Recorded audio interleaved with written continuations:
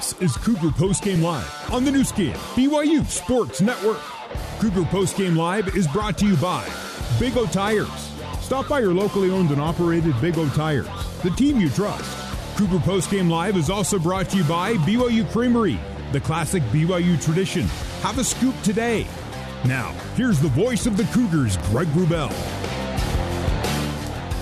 BYU 38, Arkansas 31 is our final score. The game tying score 31-31. Parker Kingston on a touchdown catch earlier in the game. Parker Kingston on a touchdown throw. And Parker Kingston joining us at field level. Parker, Greg, and hands upstairs. Congratulations to you and the guys. Well done. Thank you. Wow, take us through the emotional swings of this one, if you would. Oh, man, there were so many ups and downs. You know, we just had to stay level-headed. Couldn't get too high, couldn't get too low, but we came out with the dub in SEC territory.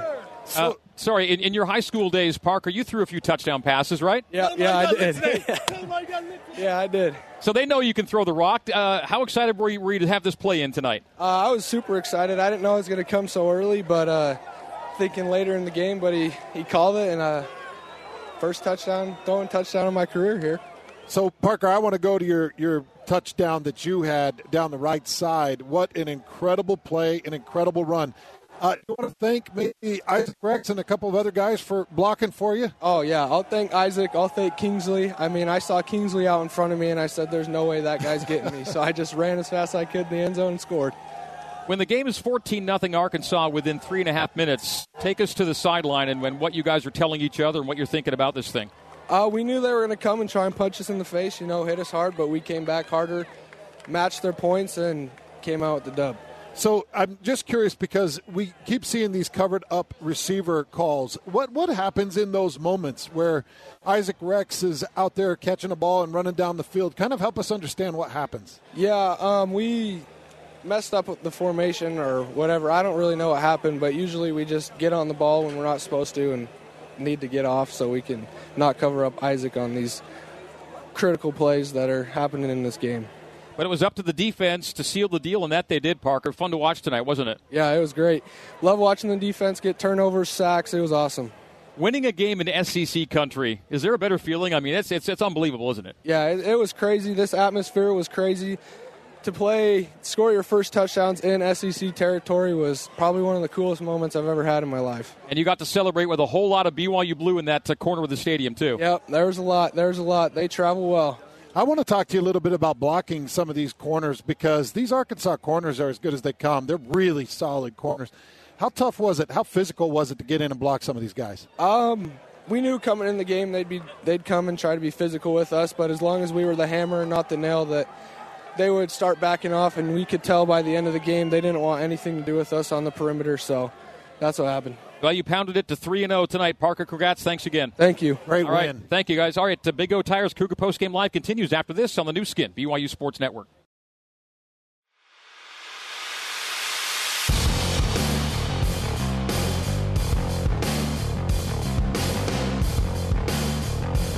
You're listening to Cougar Postgame Live on the new skin, BYU Sports Network. Now, back to Greg Wrubell. Go to BigOTires.com and make an appointment at one of 50 locally owned and operated Utah locations. Big O Tires, the team you trust. Keaton Slovis and the BYU Cougars defeating Arkansas 38-31 tonight here in Fayetteville. Keaton joining us from field level. Keaton, congratulations on a win in SEC country. Has to feel great. Thank you. Yeah, a lot of emotions, but feels great. And this was a game of emotional swings. You're down big, you're up kind of big, you're down big again, and what a bunch of fight you have on this team. Yeah, just really proud of this team. It's not easy when you go down 14 to start the game and battle back, tied it up, took the lead. Then second half, a little bit of a slow start. But again, the guys didn't lose faith, and that's a tough team. To me, that's being tough and handling adversity the right way, and just really proud of the guys. Well, I love catching up with you after these wins, Keaton. First and foremost, man, I just want to I know Greg just congratulated you, but I want to congratulate you again because what a gutsy win by you. What a gutsy win by this BYU team, because it took a lot of guts to take those punches in the first quarter and respond. Take me into the sideline and into the huddle after Arkansas had gotten up. Take me into that huddle and tell me how you handled it as a leader of this team. Yeah, you just got to keep everyone up. It was so early. I think there were only like 2 or 3 minutes off the clock. I think everyone kind of sensed it. Obviously, when they jump on a lead like that, you get kind of shocked. But I think our guys and myself kind of want to just, garner that, if we got nothing to lose mentality. We're down 14. Who cares? Let's go and score. The trick play was huge. Great call by Rod. And then after that, I think we settled in. And that's the thing. Like, as a quarterback, you just got to get a little bit positive stuff going. We had one positive play, first down, then call a trick play, and all of a sudden guys start to believe again. Same thing in the second half. But I think after the first half and not being down so much early, only 11 points, I think guys felt just as confident. How's that double pass, the gadget, been working in practice, by the way, that Parker threw? It's been working great. That was one of the better, we always trying to find a way to run a trick play, but that was one of the more well-oiled ones, and I think we knew it was going to get called today. Parker dropped a dime, and Dion did a great job. So, Keaton, out of all the games that I've watched so far, Sam Houston, Southern Utah, and now Arkansas, I felt like this was Caleb Etienne's best game. And I felt like you had plenty of time in the pocket for the majority of the night. Talk about protections up front, how you felt sitting in the pocket. Yeah, hats off to them. They're a really good D-line.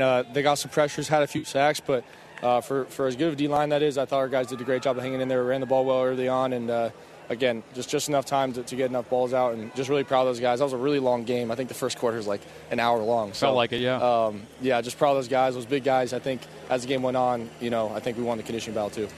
This was only Kalani's second win when taking a tie game into the fourth quarter. The first win came with you on the field back in 2019. It was also it went the other way. You were on the other team, but these tie games where it's a quarter to win it, it takes a lot to win the final 15 like you guys did tonight.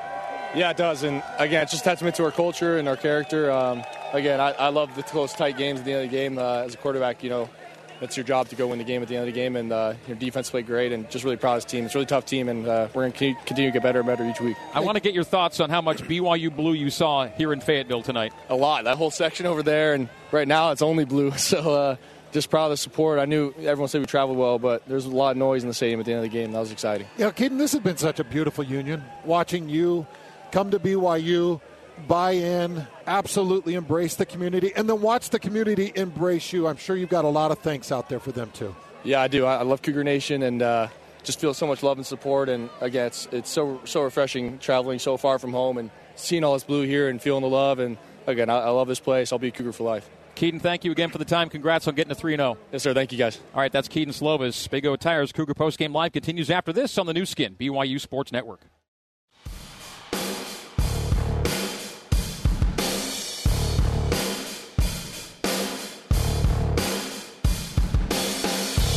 Let's rejoin Greg Wrubell and Hans Olsen for more Cougar Postgame Live on the new skin, BYU Sports Network.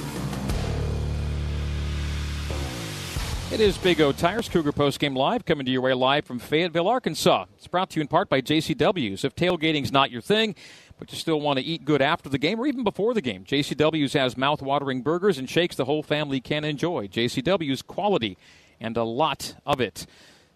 Scoring and a lot of it tonight here in Fayetteville. 38-31, BYU wins it. Last year, BYU scored 35 in a loss. BYU scores 38 in a win this year against the Razorbacks, and it was a crazy game. It was a wild final play.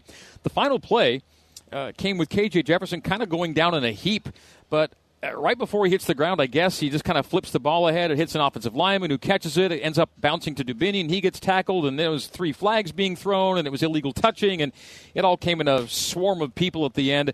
But the ultimate outcome is the BYU defense making a play when they needed to make one final play to win this game.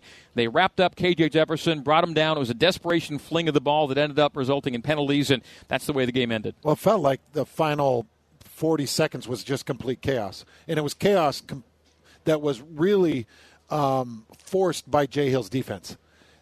It was just great rushing. I don't know what to say.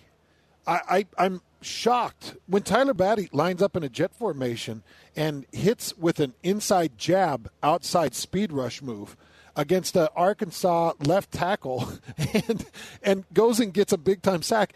And so you know how I count batted balls as a sack? You do. I also count forcing a holding call on a passing down as a sack, which I saw. I believe it was John Nelson that forced a holding call, which resulted essentially in a sack. And so I put huge weight into defensive linemen that can force a pass rush enough that an offensive lineman has to hold on to him. And BYU's defensive line did that multiple times. What world am I living in right now? You got BYU pass rushing. You've got some beautiful press on the outside. How about the press coverage? Because when they went 2 safeties deep, they went man press or they went man up on those receivers. They were basically manning with them and keeping the safeties over the top. Now, the man coverage would bail on certain routes, but that was great coverage by Heckard and others in that defensive backfield. This was the most classic and pure example of Jay Hill defense and the difference that Jay Hill can make for the BYU Cougars. This was it, full display. And did you see that play coming, the Eddie Heckard strip recovered by Tyler Batty on that 3rd and 7? Oh, okay, so let's go back to that blitz. So we're talking, this is about 4 minutes to go in the 4th quarter. It's 3rd and 7, Arkansas at their own 42-yard line, and Jay Hill dials up a nickel blitz from Eddie Heckard. He gets the strip, Batty gets the fumble recovery. So what happens in that is, and I saw him leaking. So Eddie Heckard will just start to edge towards the pocket or towards the middle of the line of scrimmage. And on the snap, the defensive end will bail. And so an offensive lineman thinks, oh, he bailed. I'm going to look inside for help. Eddie Heckard comes off that nickel blitz, and it hadn't been called all night. I hadn't seen anything like that all night. Now, they had seen it on film because I've seen it against Southern Utah, but it's kind of tough in the length of a game. You're 4 quarters in. You've got 4 minutes left. You haven't seen anything like that. Why would you think they're going to run that right now? You think they're just going to go a classic rush, a 4-man rush, but they drop out the edge, they rush that nickel blitz, and Heckard is a speed demon. He got there fast, and Tyler Batty was really good, just a bloodhound for that football. Now, BYU did not score on the ensuing possession, but 2 minutes of clock time came off, which were big in a 1-score game. Will Farron missed a 50-yard field goal that might have iced the thing for BYU, but it still was a key phase of the game where Arkansas doesn't advance up the field. 2 minutes come off, and ultimately Arkansas does get itself into a position to do something late. They got down to the 16-yard line, and then a holding penalty backed them up. And there were some penalties late that Arkansas was going to rue by the end of the night. Yeah. Arkansas ended up with a penalty total of 14 for 125 yards on the night. Oh, man, that is so painful. That is so many yards. And, that really just goes to a lot of what the defense was doing. They forced a lot of those penalties. Dictating. Yes, they did. Last year against KJ Jefferson, no sacks of KJ. Tonight, 4. Last year, Arkansas was 12 of 15 on 3rd downs. Tonight, 2 of 13. That is a huge number. Arkansas gained 424 yards. They scored 31 points. But this was a defensive gem from BYU in a lot of ways, wasn't it? It was one of the better defensive performances I've seen from BYU. Now, it's obvious you can't really compare it because it's an entire new defensive staff. But what I'm really trying to point out to BYU fans is how much this staff change meant. Okay, so Greg, let's go back to our pregame talk. We were talking about moving into a 10-game schedule, a 10-game big boy schedule. Our conference schedule. Yeah. I talked about making defensive coaching staff changes to get ready for that move. It just paid off with a win. That was the defensive staff putting together a really good game plan to finish that out. There was no panic. There was no panic by the defensive sets. I want people to just put themselves in the shoes of an Eddie Heckard. You're lining up over the top of a guy that runs a 4.3 440, a guy that's had 3 years of college football experience, and you're lining up over the top of him with the game on the line, 40 seconds on the clock, knowing that there's one safety on your side of the field behind you. And you've got to press and run with that guy. Heckard, coming from Weber State, said, what the heck? That doesn't matter to me. I'm just going to man up with this guy. I'm going to press him, and I'm going to go make a big play. Not to mention the open field tackle that Heckard had, I believe it was near the middle of the 4th quarter, that was monumental. It was just him, his ball carrier, and all the grass in the world, and he just makes an open field tackle. You don't do that. Very few corners make that tackle because those receivers are trained to jab the helmet down and get the extra yardage. So, wow, what you say Eddie felt no pressure in those moments. I think you might have felt more pressure with the beef rib this afternoon. Oh, I'm feeling the pressure from behind my ribs, man. Holy cow. By the way, BYU now 40-3 in the Kalani era when the Cougars scored 30 or more. BYU wins at 38-31. This is Big O Tires Cougar Postgame Live. More from Fayetteville coming up after this on the new skin, BYU Sports Network.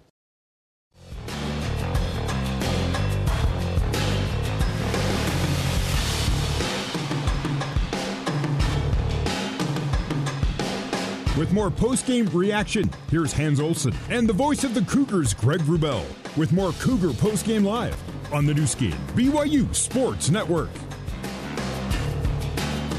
All right, 38-31, BYU a winner over Arkansas here in Fayetteville. Time for our Metal Mart Steel Man of the Game, brought to you by Palmer's Metal Mart. Palmer's Metal Mart, the source for metal roofing and siding. When you buy from Palmer's Metal Mart, you buy from the manufacturer direct and you save money.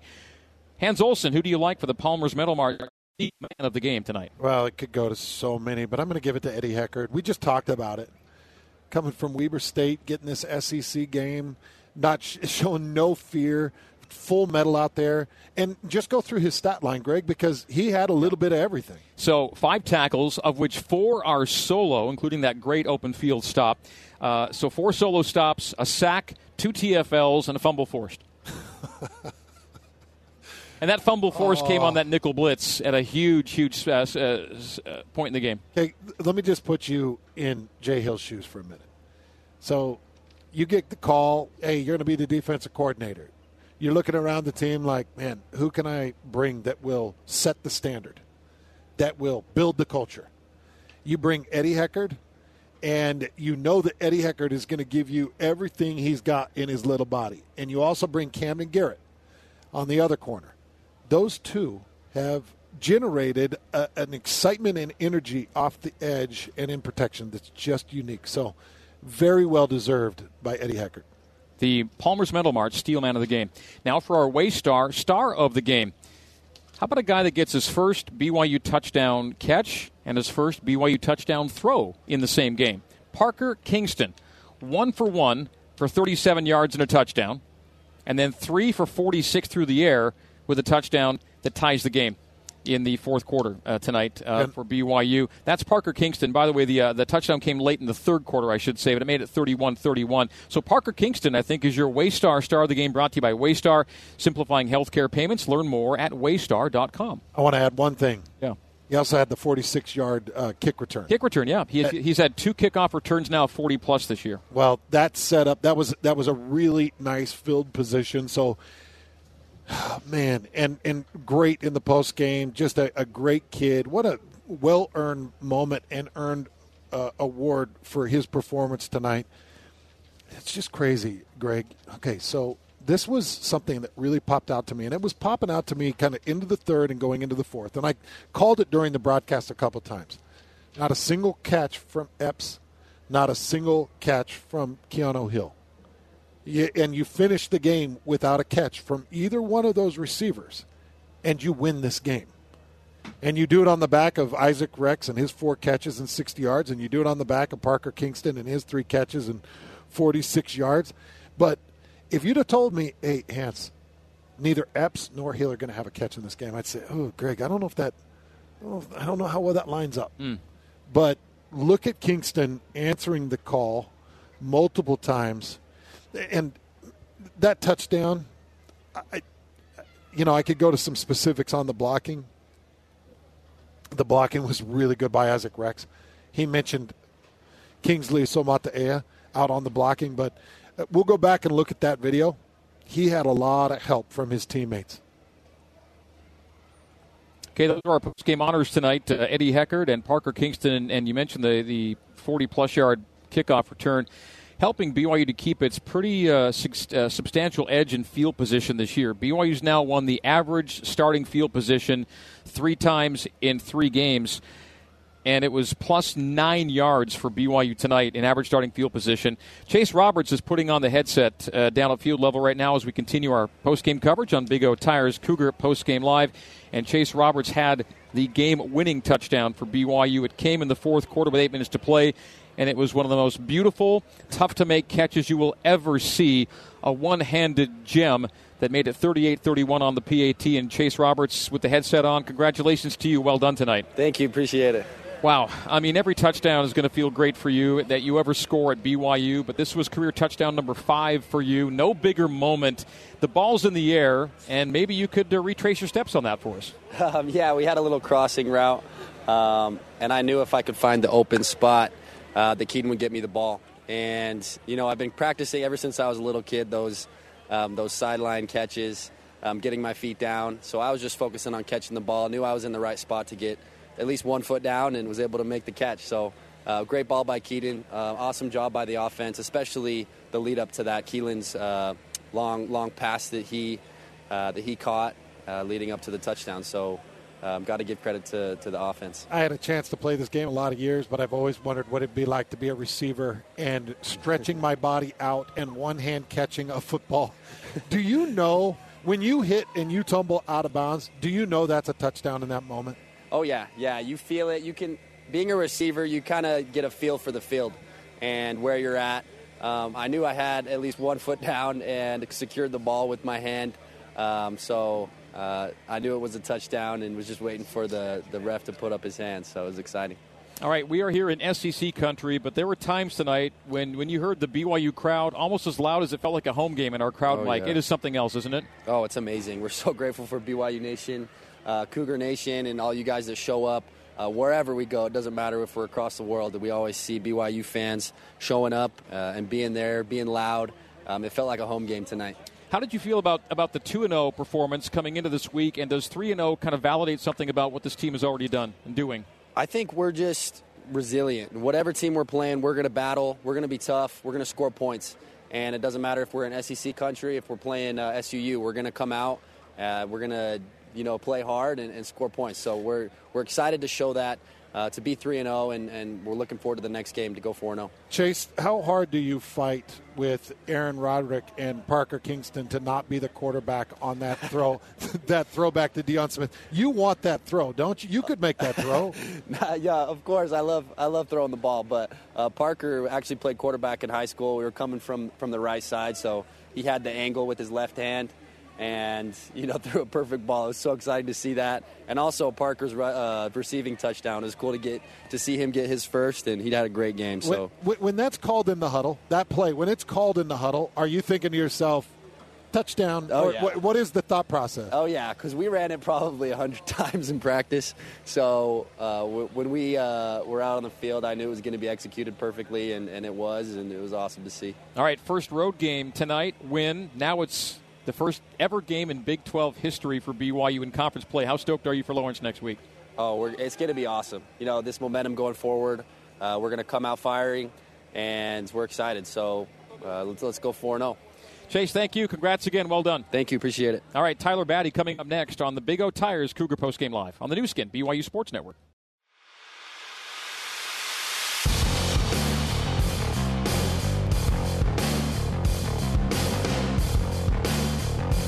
You're listening to Cougar Postgame Live on the new skin, BYU Sports Network. Now, back to Greg Wrubell. BYU improves to 3-0 on the year, and BYU improves to 8-8 all-time against current members of the Southeastern Conference. BYU a winner in SEC country for the second time in as many tries, Tennessee in 2019, and Arkansas here in 2023. Tyler Batty joining us now on Big O Tires Cougar Postgame Live. Wow, it's going to be a fun flight home, isn't it? Very enjoyable, won't it be? Yes, sir. I'll be sleeping. But you'll have sweet dreams tonight. Indeed. How much fun was that out there tonight? It was an absolute blast. Tonight's game was a lot of fun, and just, coming down here and playing football with the guys, man. It doesn't get any better. All right, so, Tyler, there was a point in this game where Greg and I were up here and we're broadcasting this thing, and there was about a minute 40 left or something in the game, and I said, this all comes down to the four-man rush. That's what it comes down to, because K.J. Jefferson completes balls when he doesn't have pressure, period. He's a 78% complete quarterback. He can absolutely throw it. And I said, if they don't get pressure, they lose this game. You step up with one of the best pass rushes I've seen from you in your career at BYU. Take me through that pass rush and that sack. I'm going to be honest. Can't remember a whole lot. It was. I'll tell you what. The end of the game really was just a whirlwind, and and it honestly just felt like another play. Got out there, right? I don't even remember what down it was, right? I saw you actually take another half step to the outside. I saw you line up a little bit wide on that. Yeah. Honestly, it'll probably take some film watching to jog my memory. But really, yeah, at the end of the game there, it was just we knew it was a 2-minute situation, and so that was just widening out, getting a little bit better angle on the edge, and then it was just go time, right? Just take off and throw, best move that you have, and we were just trying to get home, and so. I think that's what it came down to. Yeah, I'd love to, watch some film and break it down some more. But right now, there was enough adrenaline pumping tonight. I think I think I'm not concussed. I promise. I just think I'm a little foggy. You do remember falling on the football that Eddie Heckard stripped, probably. That I do. We had a little stunt game going on. That was a little bit more clear. Had a little stunt game going on. Ended up popping over the other side just in time to see Eddie strip it. And ball on the ground, right? So jumping on it, and that was a great job by Eddie. Okay, how big has he been for this defense through 3 games? Eddie, he's been huge, instrumental. He's an absolute phenomenal player. He's totally locked down, and he just makes plays, right? He's not afraid to hit, and he's great in coverage. So Tyler, it's a different year in a lot of ways, but last year couldn't get home on KJ, couldn't get off the field on 3rd downs. Tonight, a totally different story. You get to Jefferson for 4 sacks, and Arkansas was 2 of 13 on 3rd downs. What accounts for such a dramatic turnaround in those 2 key areas tonight? Our new defense, right? Our new philosophy, the way we're playing. When it comes down to those moments, putting people in places to succeed, right? And then the coaching, right? That we've been working. Been working with K-pop and Jan all off season. And Coach Hill, right, just to make sure we're ready for those moments. Hey, Tyler, can you kind of walk us into that Eddie Heckard and that fumble recovery? Because I was telling Greg, I hadn't seen that play called all game long. Basically, you're bringing Heckard in from that nickel or that inside slot position, and you're running the blitz. Are you dropping an end off of that? How did that blitz go down exactly? Yeah, exactly. So if you go back and look, I'm field side. I'm slanting to the boundary. It's a little bit of a field pressure there, and so we did have a DN dropping off that side, and so again, I need to go watch the film on all this. So if Eddie, I honestly don't know where Eddie came from. My assumption is he came from the field, right? Yeah, he did. Hawked KJ from behind, and then we're bringing a couple guys off that edge, and so Eddie's a fast dude. I'm glad he caught KJ, and like I said, I was just slanting. Across the front as well to just get to my gap and ta-da, that's really how it works. This sounds so dumb. Sorry, guys. It's all good. Not at all. You can probably tell on the bus ride into a stadium here in Fayetteville what game days mean in this neck of the woods. Oh, yeah. Football in the SEC, again, they say it just means more. That's like their tagline. But in a lot of ways, it's the absolute truth. And when you beat an SEC team on its own field, you've done something pretty special. Do you feel that? Yeah, absolutely. Absolutely. There's always a lot of talk. There's always a lot of noise. As a player, most of the time you try to tune that out. But like you said, that's what most people say is there's nothing like the SEC conference, and this is where the best football's played, and so it means a lot to us, right? To come in here and again play football with each other with the boys and to win a game here tonight, absolutely means a lot. You want to shout out the BYU fans that turned out in such large numbers in Royal Blue tonight here? Absolutely, they were everywhere. I did see a little bit of talk, from some Arkansas fans prior to the game, just about they were anticipating the Cougs showing out tonight, and they did. There was blue spattered throughout the stadium, and then we had an absolute section packed full of blue tonight, and so they made their presence felt. That's for sure. Hey, you ready to play some Big 12 football next week? Absolutely. Yeah, starting 3-0 and having a big win against Arkansas with that game against Kansas. How long do you celebrate this, Tyler, before you put it to bed? Tonight.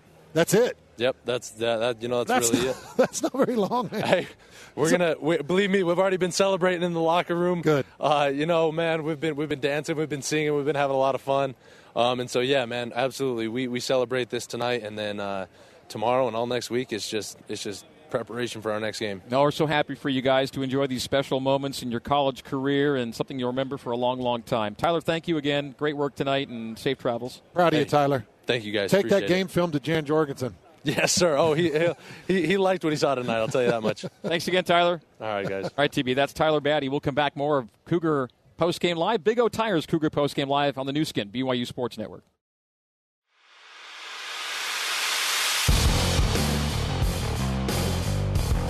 You're listening to Cougar Postgame Live on the new skin, BYU Sports Network.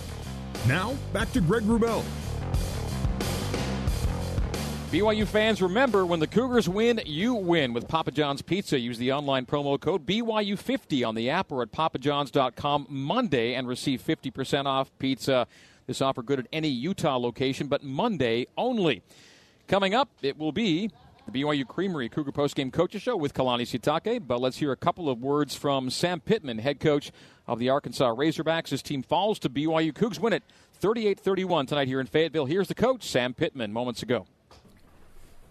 I want to give BYU credit. They came and played. We knew they were going to had a team that played extremely hard, and they certainly did.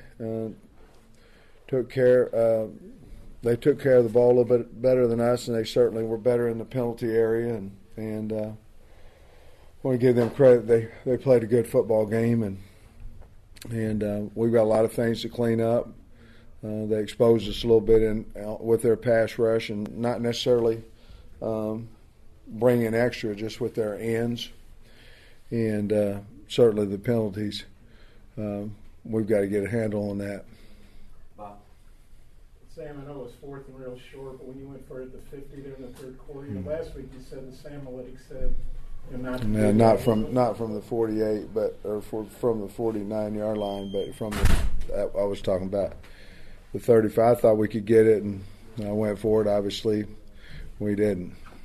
They outscored you 17-zip after that. How much do you think that swung the momentum?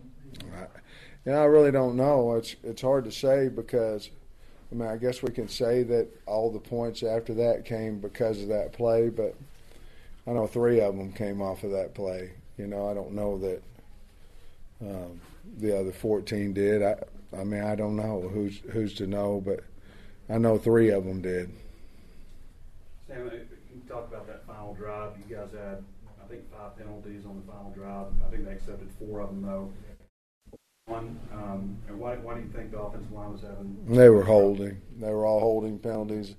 They were all holding penalties. Well, no, they wasn't. We jumped off sides on one of them as well, but the rest of them were holding penalties. And when Chamblee went down, we'd moved Brady out to tackle and moved. Well, we moved Chamblee over to begin with because Kudus had gotten hurt.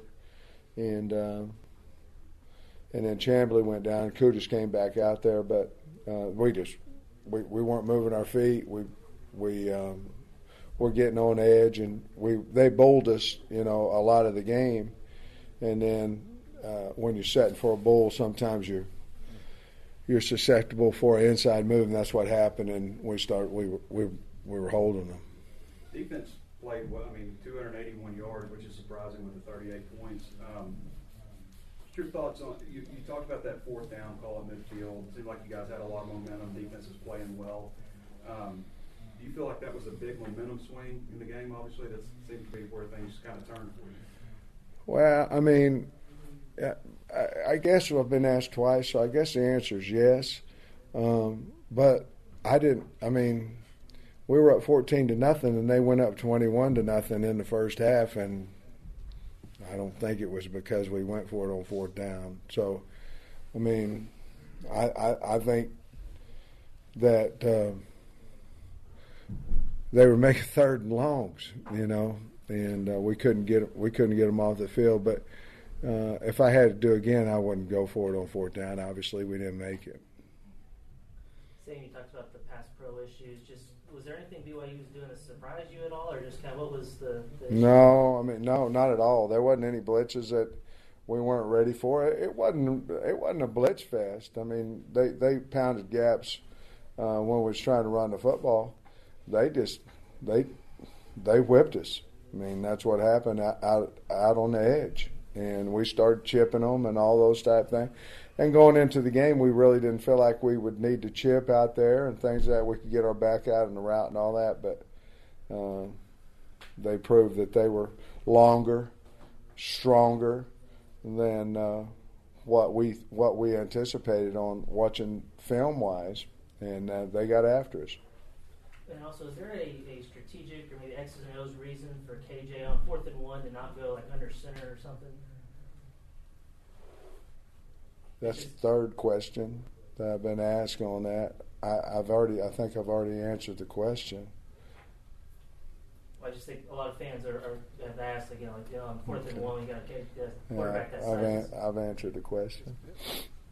Sam, 2 for 13 on third down tonight. What did you think the issues were there on that down? Well, some of it had to do with distance. Some of them had to do with percentage of we're losing first down, so we're behind the sticks, Obviously, there was a few drops, and we had some pressure. And the pressure that BYU gave us tonight was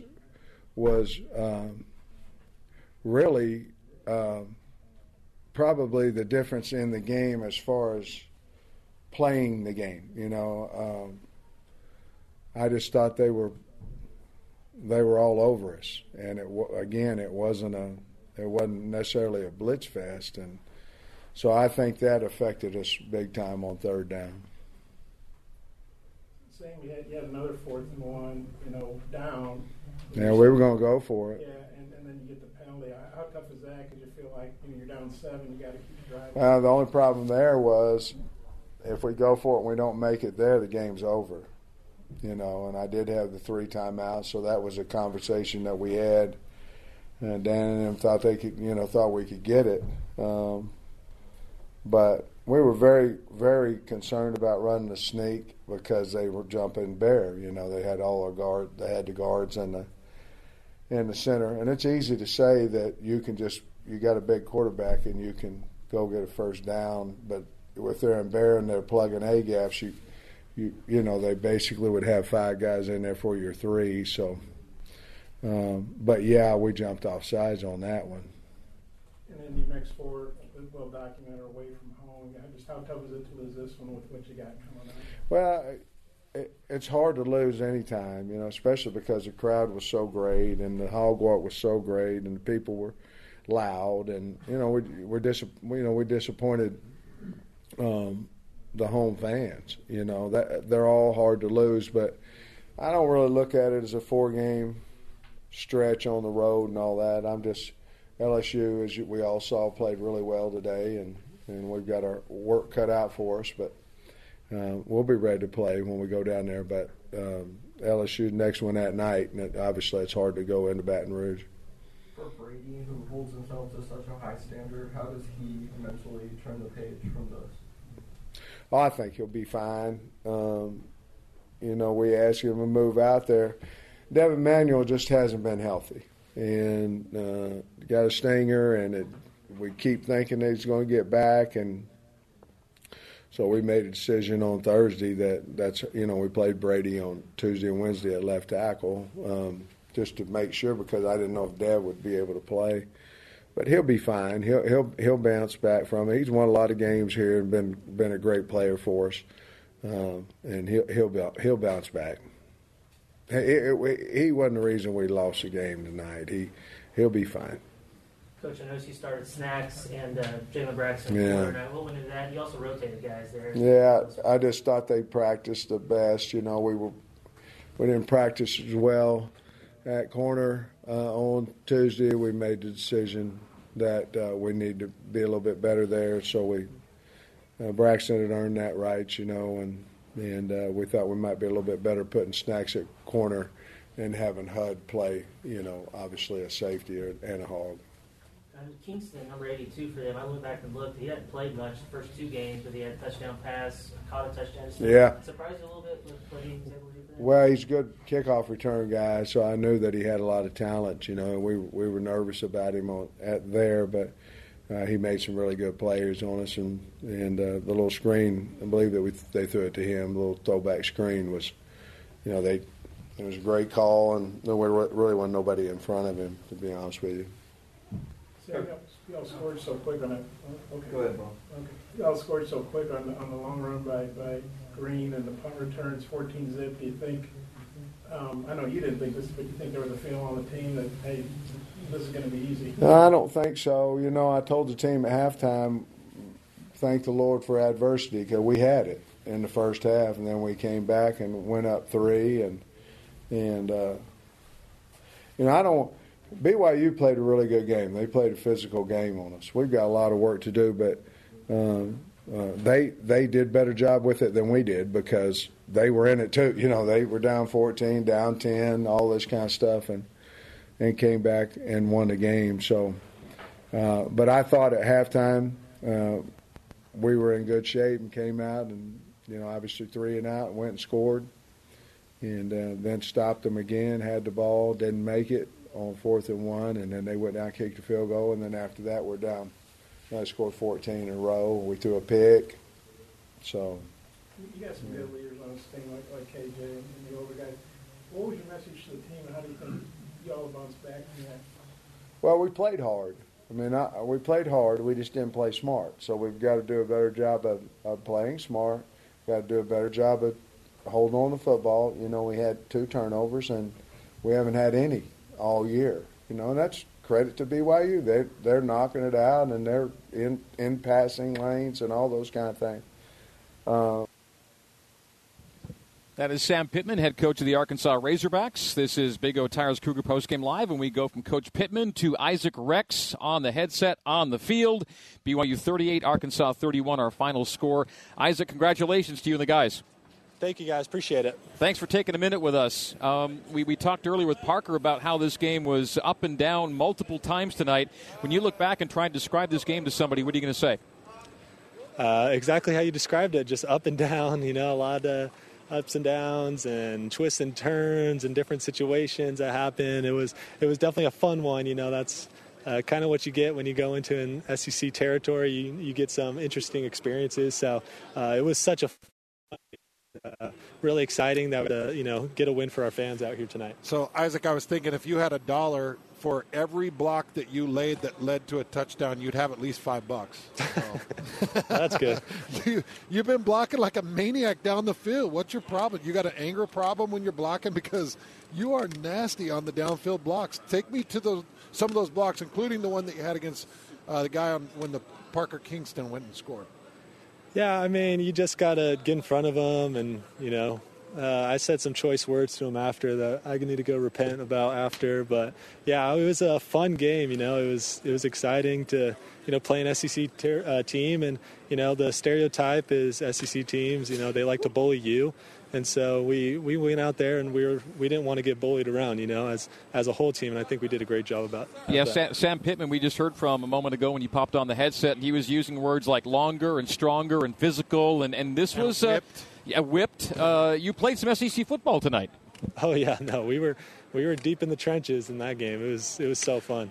So when you compare this team and where you were last year, and obviously your quarterback is out in the NFL and he's doing great things from last year, and it was a great team. But when you compare this team, Slovis and this offensive line and your receiver sets and the defense with Jay Hill, and my goodness, that defense, Isaac, what an incredible improvement. Amazing. They're great. How do you compare this team to what you had, and how excited are you about this team now moving into Big 12 play? Oh, I'm really excited, and I think we have a lot of good camaraderie around the team. We really love each other, even though there's times we were down in the game today. No one had a long face. Everyone was pumping each other up. We were all excited to get back on the field and, to keep scoring, to keep moving the ball. And same with the defense, if they gave up a touchdown, they didn't have their heads high or heads low. They were, getting back out there, making stops, making sacks, getting holding calls. It was awesome to see. So just an overall great team effort.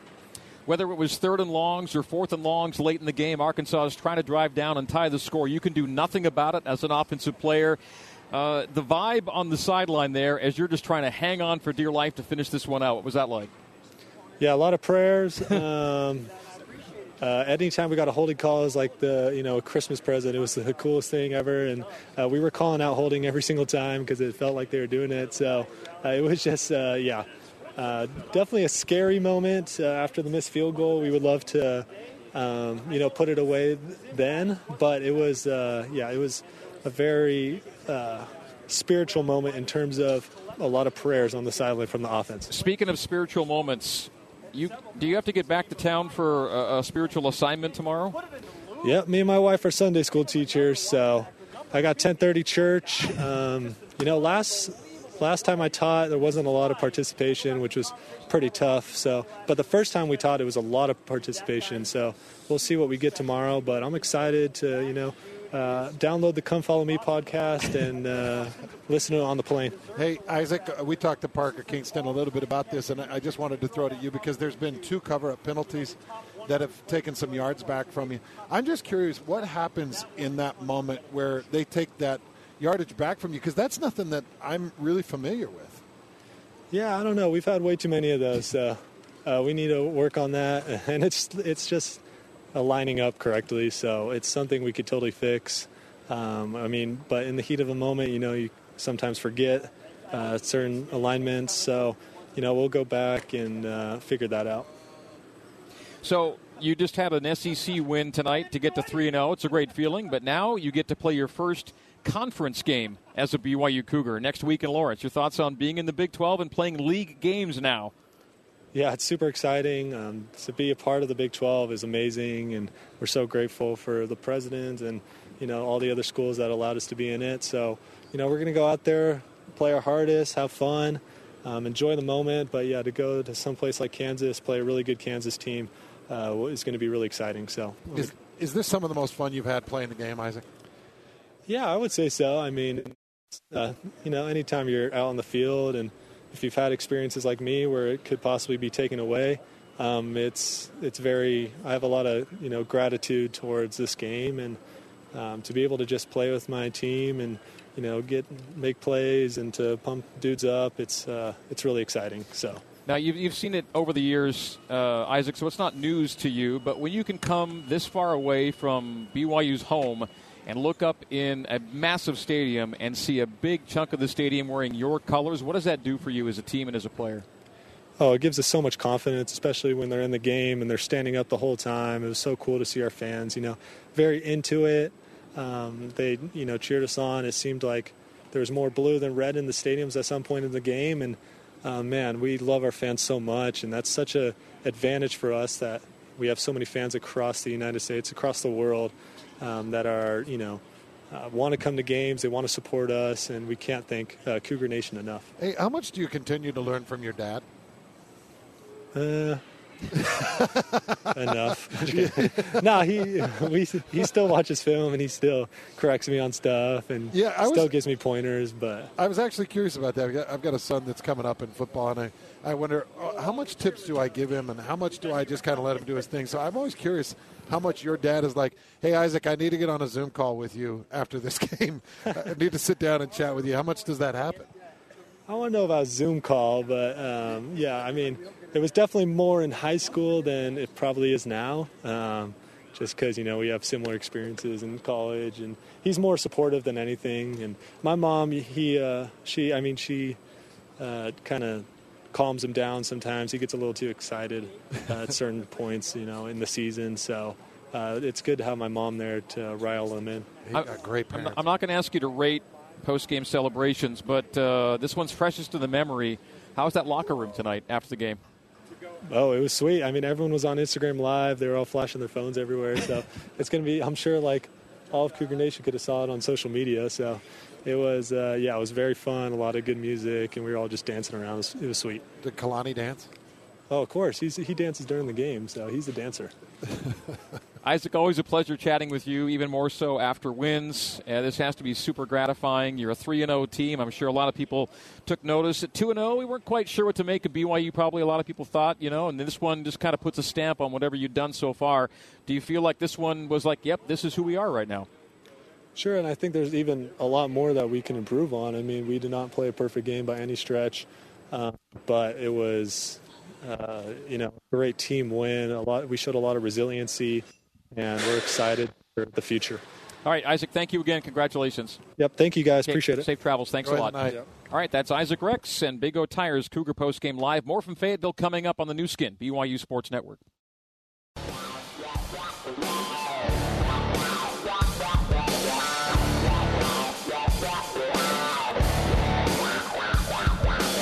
Postgame coverage of BYU football continues with the BYU Creamery Cougar Postgame Coaches Show. BYU Creamery, the classic BYU tradition. Have a scoop today. The Postgame Coaches Show is also brought to you by Economics Partners, a national leader in business valuation services. Learn more at econpartners.com. Let's rejoin the voice of the Cougars, Greg Wrubell. Kalani Sitake is on the headset. We'll talk to Kalani after we give our stations 10 seconds for station ID on the new skin, BYU Sports Network. This is BYU Radio on KBYU FM HD2 Provo. You're listening to BYU Football on BYU Radio. 4 years and 8 days after BYU went into SEC country for a win in Knoxville, BYU gets a win in Fayetteville. And this is BYU Creamery, Cougar Postgame Coaches Show, brought to you by the BYU Creamery, the classic BYU tradition. Have a scoop today. Head coach Kalani Sitake joining us now from field level. Kalani, congratulations on getting to 3-0 with a fantastic win over Arkansas tonight. Way to go. Thanks. That was a lot of fun. I'm just happy we got the win. Obviously, some things we need to fix, but and keep improving. But I'll probably say that every week. Just happy that the guys show some resilience and great leadership on our program and our team with our coaches, so really, really happy about the outcome. I go back to the beginning of the week, Kalani, and I had started watching Arkansas film against Kent State, went back a little bit to Western Carolina, and I felt like this was a winnable game. I felt like the film showed that you guys could come in and get this win. As you guys went through film and as you guys game planned, how sure were you, how confident were you could come here and get this victory? Well, we knew that if we had to be a physical game, that's what we were trying to build our guys to do. So it wasn't perfect. That we gave up a lot of plays still on defense, and then on offense we missed some opportunities. But special teams, we saw some really good things. We saw some things that we can improve on. But listen, the team win, I'm more proud of the way the guys, we went down early. We're down 14-0, 2 scores. The guys didn't hang their head. They just kept playing. We just knew that the way you get back on it is you win one play at a time. And you just, as long as that clock still has time, we're going to keep playing our best and then doing everything that we can. I like that they just stopped focusing on the scoreboard, just try to focus on one play at a time. And then we found ourselves in the second half down 10 points, 2 scores again, and I was proud of the way the guys fought back from that. So we need to keep doing that. Just keep playing the game, and if adversity hits, keep relying on each other, but go back to just winning one play at a time and next play mentality. What's one of the biggest reasons you turned the tables from a 52-35 loss to this team to a 38-31 win over Arkansas a year later? I think the guys believe in themselves. They believe in each other. I mean, we have a lot of new guys on this team. They bought into the culture. And so we had this deliberate attempt to just bring guys that fit the culture and where we felt like they could help enhance it. It wasn't about just bringing playmakers. I think there's a lot of great playmakers out there. We need guys that are willing to be great teammates, and we saw a great team win today. So tonight was a great team win. Let's build on this, and let's find ways to get better. But we can be really proud of the fact that if we ever run into adversity, we know that we can come back from it. Kalani, I've covered your career since you came back from Southern Utah, and you started in as a position coach and a coordinator, and I've watched you grow into what you've become as a head coach. And I go back to your coordinating time and the aggressive defense that you would go into, and there was a play call by Jay Hill to bring a nickel blitz by Eddie Heckard that was just poetry. It was beautiful. When those calls are coming in, does it throw you back a little bit to your time as a coordinator? Do you clench your fist a little bit and you think, let's go for it? What are you like in those moments, in those big third downs when Jay Hill's throwing the aggression on the field? I said he speaks my language. Yes. That's exactly what I was wanting. So, he's willing to take risks, and sometimes they don't pay off, but most of the time the guys respond really well to aggressive play. if we practice blitzes but we never call them in the game, then what's the point of practicing it? And how can guys be excited about practice when you do stuff in practice but you never call it in the game? And Jay and his staff come up with plays and blitzes and coverages that we run, and if when we're in the game, call them. And what are you saving them for? So I like that he's doing that, and he's got so many different ways of the versatility of it all, and how flexible it is to bring different people from different angles.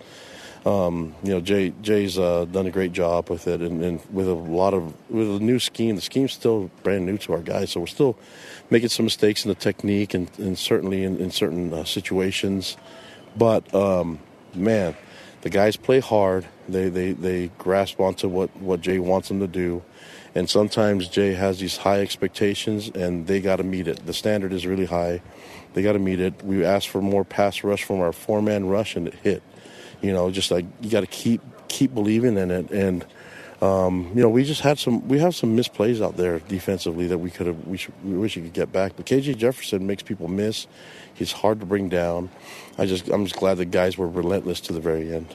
All right, before the break, this note: Arkansas had not given the ball away through 2 games. They end up giving it away twice, and you end up +1 in the margin.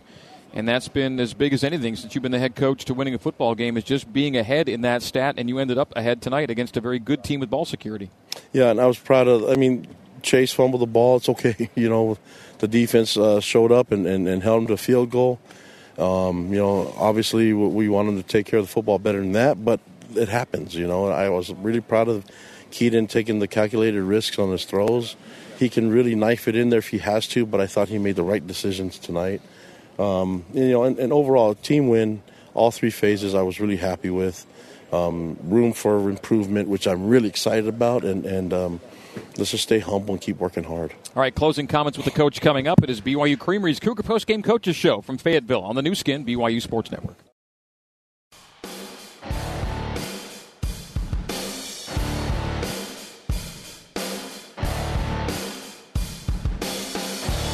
You're listening to the Cougar Postgame Coaches Show on the new skin, BYU Sports Network. Now, back to Hans Olsen and the voice of the Cougars, Greg Wrubell.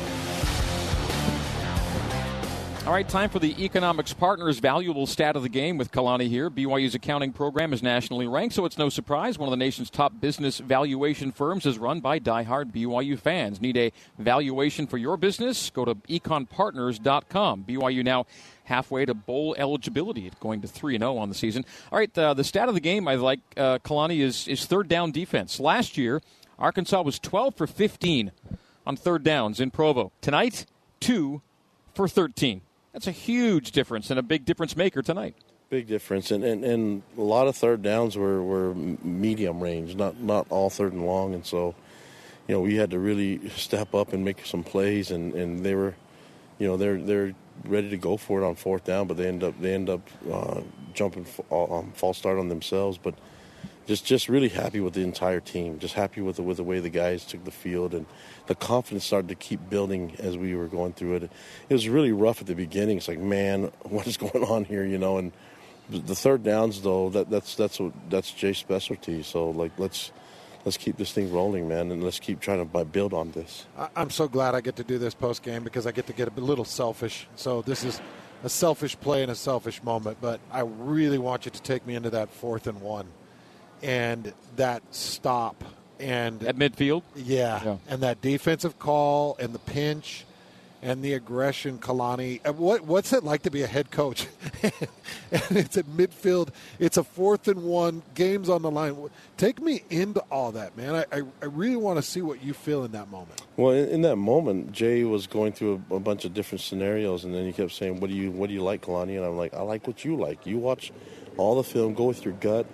You're in the mix of it. And it's like just call what you like, man." And I didn't need to give any input on that. He was in the moment. He was feeling it.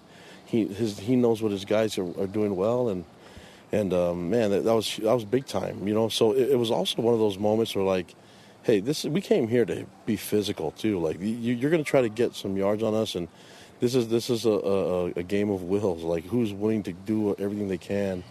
We knew that they were going to fight, and we knew that they were going to throw punches, we need to make sure that we threw ours, and I'm glad that Jay was able to feel confident with his calls. Kalani, last year your red zone number wasn't where you wanted it to be, and this year through 3 games, 10 for 10, red zone scoring, 9 touchdowns. Yeah, that's really good. I mean, if you ask A-Rod, he wish he had 10 touchdowns, we feel really good about our where we're at, and I feel great about our coaches and the way that they prepare, especially with A-Rod running the offense and with Jay doing the defense and with K-Pop doing the special teams. I don't think Kelly gets enough credit for the things that he does, balancing the special teams, but then also, coaching his DNs to the high level. And I've been really impressed with all of them, and that's what I wanted them to be here for this moment, for these moments to take advantage of our opportunities. And I'm glad we got the win because now we can really, really build off of this. I do believe at some point in this Big 12 schedule, Cody Epps is going to play a big role. I have to imagine he had a pretty rough drop at the beginning of that game.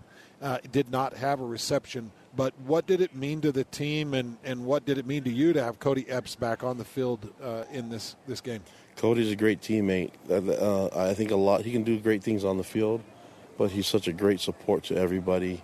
He's a team guy first, and so I'm glad that he's here on our team. I'm glad that he's on the field because when he's around the guys, man, his leadership and his skills can take over. So I've been really, really honored to just coach these guys, and I'm excited to see him on the field again. He'll make plays. Listen, we feel like we have great talent all over the place, and so we feel good about our playmakers. When their numbers called and their opportunities show up, I think these guys will step up. Parker Kingston did it tonight, threw for one, caught a screen, and took it to the house. So a lot of guys showed up, a lot of young guys showed up, and a lot of encouragement from the older guys were able to make it happen for us. You go from winning in SEC territory to opening the Big 12 era as you go to Lawrence, Kansas, and take on a very good Jayhawks team next weekend. Just a thought about now being in a league starting next week where every game is going to have a different kind of meaning than your previous games have had, and just how excited you are to be in a conference with these great teams and start competing next weekend. Well, just like tonight, I've been impressed with Sam Pittman from the beginning. I think he's an amazing coach. He does a great job with his team. Thought they played a great game. We just happened to make a few more plays and get the win. But going into the Big 12, those coaches are great coaches. I've been around them long enough and had some interaction with them, all of them in all our Big 12 meetings. Been really impressed with all of them. And Lance Leipold's a great coach. I mean, look at what he's doing with his team. I know they're playing a late night game against, I think, Nevada. And so we'll see what happens. But I know that our guys are excited. They should feel confident going to a hostile environment and getting a win. We know that it's a tough task to go there because they have some great players. I've been really impressed with their players. We were able to meet a bunch of their guys in the media days, So I've been really impressed with their coaching and definitely impressed with the players themselves. So it's going to be a lot of fun. I'm looking forward to the matchup. By the way, 10-10, Kansas in a battle in Reno in the third quarter, by the way, Kalani. Yeah, so there's going to be some good film for us to watch. That'd be great. Hey, how did you come out of this game as far as health, Kalani? I think we have a couple guys that are banged up, but most Crew Wakely early, like second play, first play, second play. I think that one will probably be a little tough. We'll see how he goes with the protocol, but just really appreciate him being on our team. We have a number of guys that are sore and banged up, but they'll feel fine on the plane trip home. Man, I love the Jay Hill adjustments with the safeties. Take them 16, 17 yards deep, really stalling things out. Just so good to see that defensive staff doing so well. And I love the way you put it, Kalani, because I can echo that, and I see it on the field. He speaks your defensive language, and it's evident. Yeah, and the motivation, the momentum, the rhythm that he has, and even when things are looking really rough, to just be able to rally back. All our coaches can do that, and they make me a better coach, so I'm excited about them and really, really excited about what we can do in the near future, including next week. So we will need to be at our best. We'll have to play better next week than we did tonight. Tonight we did enough to win, but there's a lot of mistakes that we got to fix. I mean, the illegal touching, that one bothers me so much. That's 3 straight weeks now. Yeah, and we're so much better. All it takes is one guy stepping off the ball and understanding the line of scrimmage and checking with the ref. And so again, that's my fault. I'm the head coach. I got to figure this out and make sure our guys don't make that mistake. We had a couple other mistakes, but for the most part, I thought it was pretty clean. We had pass interference, so we play aggressive man defense, and so that's going to happen sometimes. But I like that our guys put so much pressure in defense, putting so much pressure on the offensive line that the only way to block them was to hold them a few times in the pass rush, and that's. We were getting to the quarterback. We're getting. I know we talked. I don't know how many sacks we ended up with. Four after none last year against KJ. And we're closing the windows and making him feel pressure. You know what I mean? And we're gonna have to do that every week. We'll have to do that next week too. Last thing for you, Kalani, you're calm and cool right now. You're chilling out on the field, but 45 minutes an hour ago, you get to be a kid again with your guys. How much fun are nights like tonight when you get to be with your team in a happy locker room celebrating a momentous victory? It was so much fun. And when I got into the locker room, they were already dancing and having fun. So they were already tired from dancing. I'm like, I don't care, guys. I wasn't here, so we're going to have to start the party all over again. And we had a lot of fun, man. This game is a game. It's about having fun. It's about the energy and the love that we have for each other. The fact that they get to represent their loved ones, all the sacrifices that it took for their families to get them here, and the best way to show gratitude is to have fun, have joy, but then also to give it everything you've got. And I've been really pleased with their effort, their energy. I'm so happy with this entire program, and I'm very honored to be the head coach here. Really happy about the fans that were here. They were awesome. So many of them. So many. So awesome. And I had to just look at them and see their faces. It's like, I feel like they're all my people. They're all like, I feel like I know them all. And I just wanted to hug them all, but I couldn't do that tonight. But, man, it was a lot of fun. And just we got a really good thing going now. Let's just stay humble, keep working hard. All right. We sure appreciate you, Kalani. Congratulations again, and thanks for taking time with us here postgame. Love you guys. Cougar Nation, stay safe out there on the drive back wherever you guys came from, but I know a lot of guys made the long trip. Hope you know we love you guys. Thank you so much. Love you, Coach. Thanks, love Kalani. you We'll see you next week. Go Cougs. All right. That's Kalani Sitake and the BYU Creamery Cougar Postgame Coaches Show. Well, that was some really good stuff, and at the very back end of that, I think people need to take from that a little bit because – we talked about Isaac Rex a little bit about that penalty, and it is getting frustrating. And it could have been a moment that took this game the other way. If you don't win it, that'll be the microscope moment. That is the microscope moment. So you want to clean that up now because maybe against Kansas you don't get that next chance that they got against Arkansas.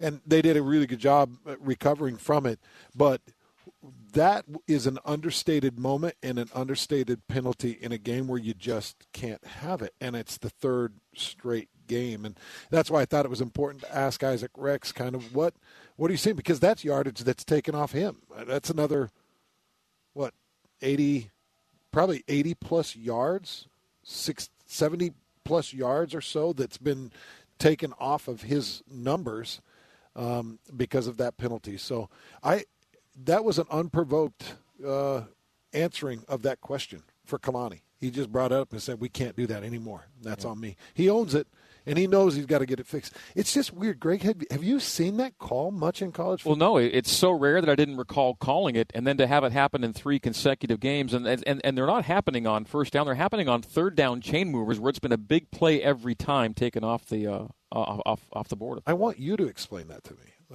Because you called him. We both know how rare it is, and to have it be in back-to-back weeks. I can't. Okay, I'm going to ever happening. It's not going to happen next week. That's my hot take for tonight.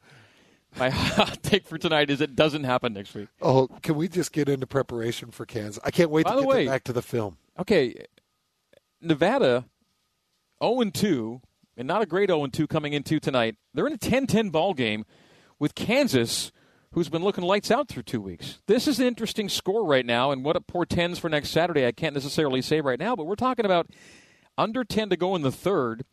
Kansas in a 10-10 ball game in Reno.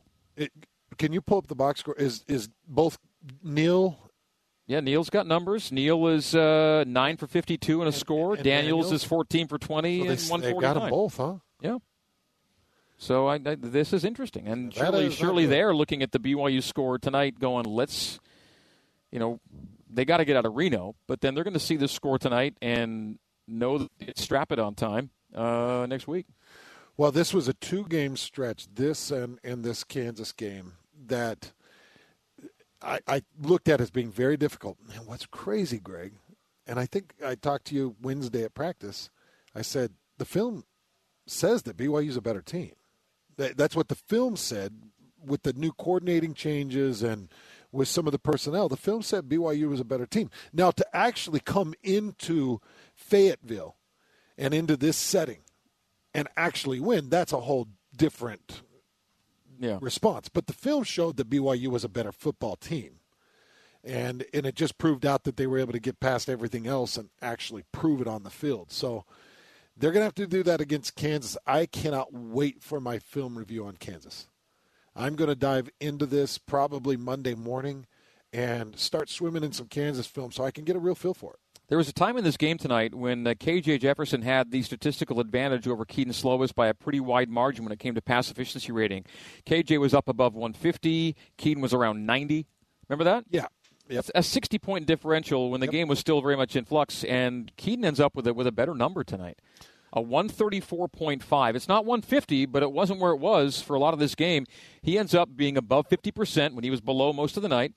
13 for 25 for a $167, modest number, but 2 touchdowns, no picks, and a 134.5. Jefferson ends up 24 of 35, 247 touchdown and a pick, and a 131.6 pass efficiency rating, and accounted for the 2 takeaways from BYU, and BYU ending up +1 in the margin is a massive number. Arkansas outgained BYU by 140 yards. Arkansas had a better yards per play by almost a yard per play. Arkansas was +9 minutes in possession time tonight. They did a lot of things you want to do on your home field, but they didn't win the turnover battle. And we talked about the game. Sam Pittman had not lost a game, 14-0, when they just win the turnover battle, and they didn't win it tonight. And BYU won the turnover margin. BYU won the average starting field position. And BYU's defense needed to make a play. They did it time and again tonight. Those third down stops, huge. 2 for 13 after a 12 for 15. That's a massive turnaround. And no Raheem Sanders. It's a footnote on tonight. It's a footnote. They didn't have Rocket, who's a heck of a player, but we saw A.J. Green knock off a 55-yarder for a score in the first position. There were still some guys that can run the football. Raheem's pretty special, and BYU didn't see him tonight.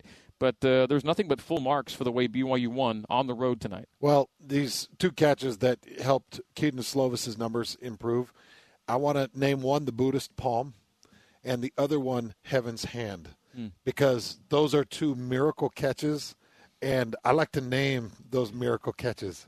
The Buddhist palm and Heaven's hand. So does Chase get Heaven's hand, or Chase was the Buddhist palm? The Buddhist palm. Yeah, because the tip of the football actually hit in his palm, and he just stuck his fingers around the end of it and tucked it into the arm. And then it was the Heaven's hand for Rex. For Isaac Rex. You had to climb the ladder on that one. Heaven's that ladder. one? Yeah, the ladder to heaven. Yeah, the stairway to heaven. Stairway to heaven. It's the stairway, not the ladder. But those catches, Greg, I don't. How did they catch those? Yeah, those were 2 balls that could have been just incompletions on the stat sheet tonight, and 2 amazing plays kept drives alive, led to a score, and then was a score at the other end.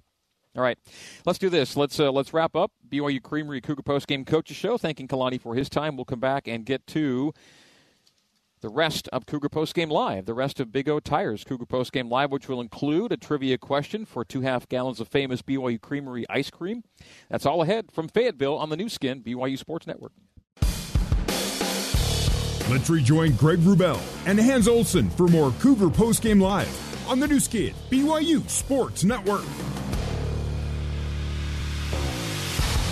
All right, 38-31, BYU over Arkansas. Cougs go to 3-0 on the year. Stats intern Juice Woodson with some interesting stat notes from last year to this year.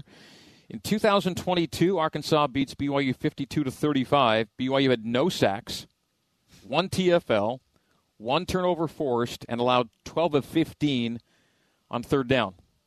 Tonight, 3 sacks. Officially, I had them at 4. They brought it to 3 plus 6 TFLs, 2 turnovers forced, and Arkansas ends up 2 for 13 on third downs. And a direct turnabout defensively in the stat categories that matter most from one year to the next. Remarkable. Mitch, I'm just curious what you saw with the safety play. the adjustments that were made after just the first defensive series, Jay Hill wasn't going to sit around and waste time. What did you see from some of those adjustments back there? No, I mean, I loved it, and I think the right guys were in towards the after the first couple series, and from the entire defense, I think safety play included, we just saw a lot of physicality, and they had to match the physicality that Arkansas brought, which was remarkable. One of my favorite plays of the game, I've got it noted in my game notes, was the Ethan Slade pass breakup. I don't know if you remember that. He's going down. It looked like a catch, and Ethan was fighting with him the whole way down, right here just going after the ball, and didn't give up. Had a really strong, aggressive hands, got that ball out of there, and I think that just showed like the tenacity that this defense played with after those first couple series when it was like, holy crap, we just got punched in the mouth. It's time to go. They buckled up, and there was just a lot of physical football, which was just remarkable. And these safeties, we talked about at the beginning before the game even started, that they would be tested, and I thought they responded well. But caps off to Jay Hill for putting them in a position to be successful, playing to the players' strengths, which was just remarkable. This is Big O Tires, Cougar Postgame Live, brought to you by Big O Tires. Stop by your locally owned and operated Big O Tires, the team you trust. Greg Grubel, Hans Olsen, Mitchell Juergens here in the booth. If you want to tweet at us and prompt some discussion points, hashtag BYUCPL, CPL for Cougar Postgame Live, hashtag BYUCPL, or you can just tweet directly at me, Greg Grubel. If you want to express thoughts in a little longer format, we have an email address, cougarpostgamelive at BYU.edu. That's cougarpostgamelive at BYU.edu. And Hans, let's go back and revisit your pregame Ford keys to the game. There were three of them. What were they? And how'd they turn out tonight? Yeah, really, they all just played out the way I'd hoped and the way you needed them to play out. The first one I said, hold all edges defensively, force all options and runs back inside. DNs and strong safeties, corners, all winning their one-on-ones and forcing pressure back inside. And they did a great job at that. KJ, when he gets to the edge, he's a handful anywhere. Yeah. By the way, KJ's numbers tonight, 1.6 yards per carry, 21 yards on 13 totes. Now, some sack yardage is included there clearly, but he didn't have too many where he was turning a corner on anybody. That comes down to my number one key. My number three key was safeties need to be on their spots. Arkansas has been limited in big plays to that point, and safeties needed to be on their spots. And within the first defensive series, they weren't on their spot, and Green goes for a touchdown. And I'm pulling what hair I don't have left out, thinking, how are you not in position? That is not Jay Hill's defense. And that's why I said to Mitch, the adjustments and the quick adjustments. And it was hard because you bring Wakely in, and then Wakely goes out with an injury. And, Mitch, I don't know, did you see Wakely at all after he went in the tent, or when he went back to the locker room? He went back to the locker room and then came out not in football pads. So he was done. I fear it was a head injury. I mean, I don't know if you guys watched it, but he tried to stand up after. A little wobbly, right? And he was wobbly. He went down to his knees, had to get helped off. So, hopefully it's not long term, but it was. Just to support what you're saying, and you're right there with Kalani while Kalani's talking. Kalani said he would be in protocol, which would, I think, insinuate that would be the case. Yeah. No, that was what I gathered as well. So who knows how long that's going to be? I know with potential head injuries, there's daily check-ins. You gotta pass a lot of tests to ensure that you're ready to go. And so we'll see if he can make a quick comeback. Kansas, by the way, has taken a 17-10 lead at Reno, but I want to see if Jalen Daniels was involved in it, because crossing on Twitter was that Jalen Daniels was hit while throwing about 20 minutes ago and appeared to injure his elbow and into the medical tent. And so whether he was part of getting into the end zone on that or not, I don't know. I'm going to try and look at the play-by-play and see if I can find out how that went. And, it was Daniels involved, so he apparently came back in. He came back in and was completing passes on that drive. So he was dinged but came back in. Either way, KU's taken a 17-10 lead in Reno in a game that's proving tougher than maybe I expected it to be when I saw it pop up on the schedule. Hey, Greg, I wanted to ask you a question, just with your drive charts and kind of what you've seen. How critical was the Max Tooley moment, that interception by Max Tooley, as far as drives and where he drops back into a zone and hides himself and comes up with that pick? And it had just followed the series that had them turn it over at midfield. So it felt like back-to-back giveaways. One, it wasn't officially a turnover because it was on downs, but those were consecutive series with Arkansas playing in the lead, turnover on downs at midfield with the interception by Tooley on the following series, and that's when BYU tied the game with Parker Kingston. And so, BYU at that point, was still down 7.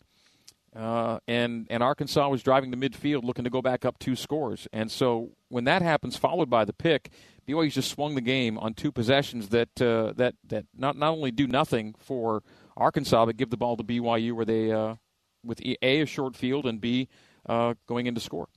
I also wanted to point out that Max Tooley was in on the tackle on the far side that I think forced the 4th down.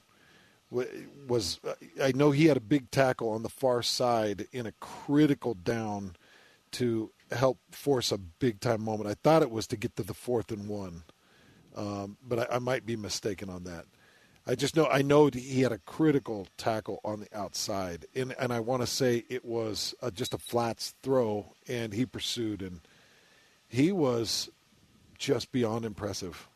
Max, that is? Yes. He had one on the sideline as well as the far sideline from here. They threw like an out route, and he broke up the pass. I don't know if that's the one you're referring to, but he closed so hard on that play with so much force.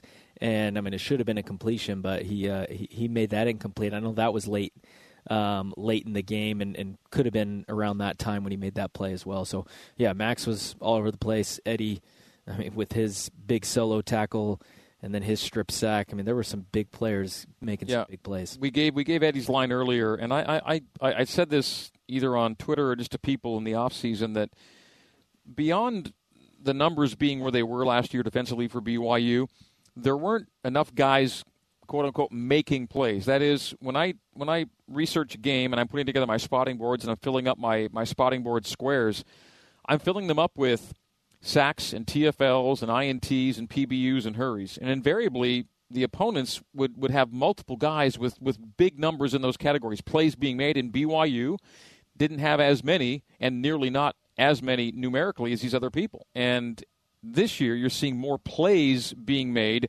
by the defensive playmakers. And Max Tooley's line tonight is an example. He goes 4 tackles, 2 solo, a sack, 1.5 tackles for loss, an INT, and a PBU.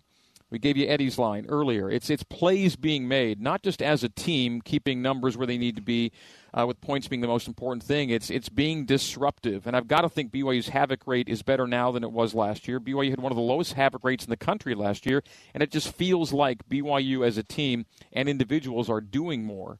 And the numbers, I think, would bear that out in terms of disruption and true havoc to make things happen. An email from Bryant coming in at Cougar Postgame Live at BYU.edu, and he writes, in my nearly 7 years of listening to BYU football, I don't think I can recall a BYU defense like the one displayed tonight. There have been some good defenses, he says, but I was so impressed with the defense that showed up tonight. They made plays when it mattered most. Yeah. They forced turnovers. They applied pressure after pressure in the final minutes of the game, not to mention all the penalties they forced by Arkansas. This speaks volumes, he writes, to what Jay Hill has been able to do this year, and I want to give huge props to him and his defense. Great win, and go Cougs.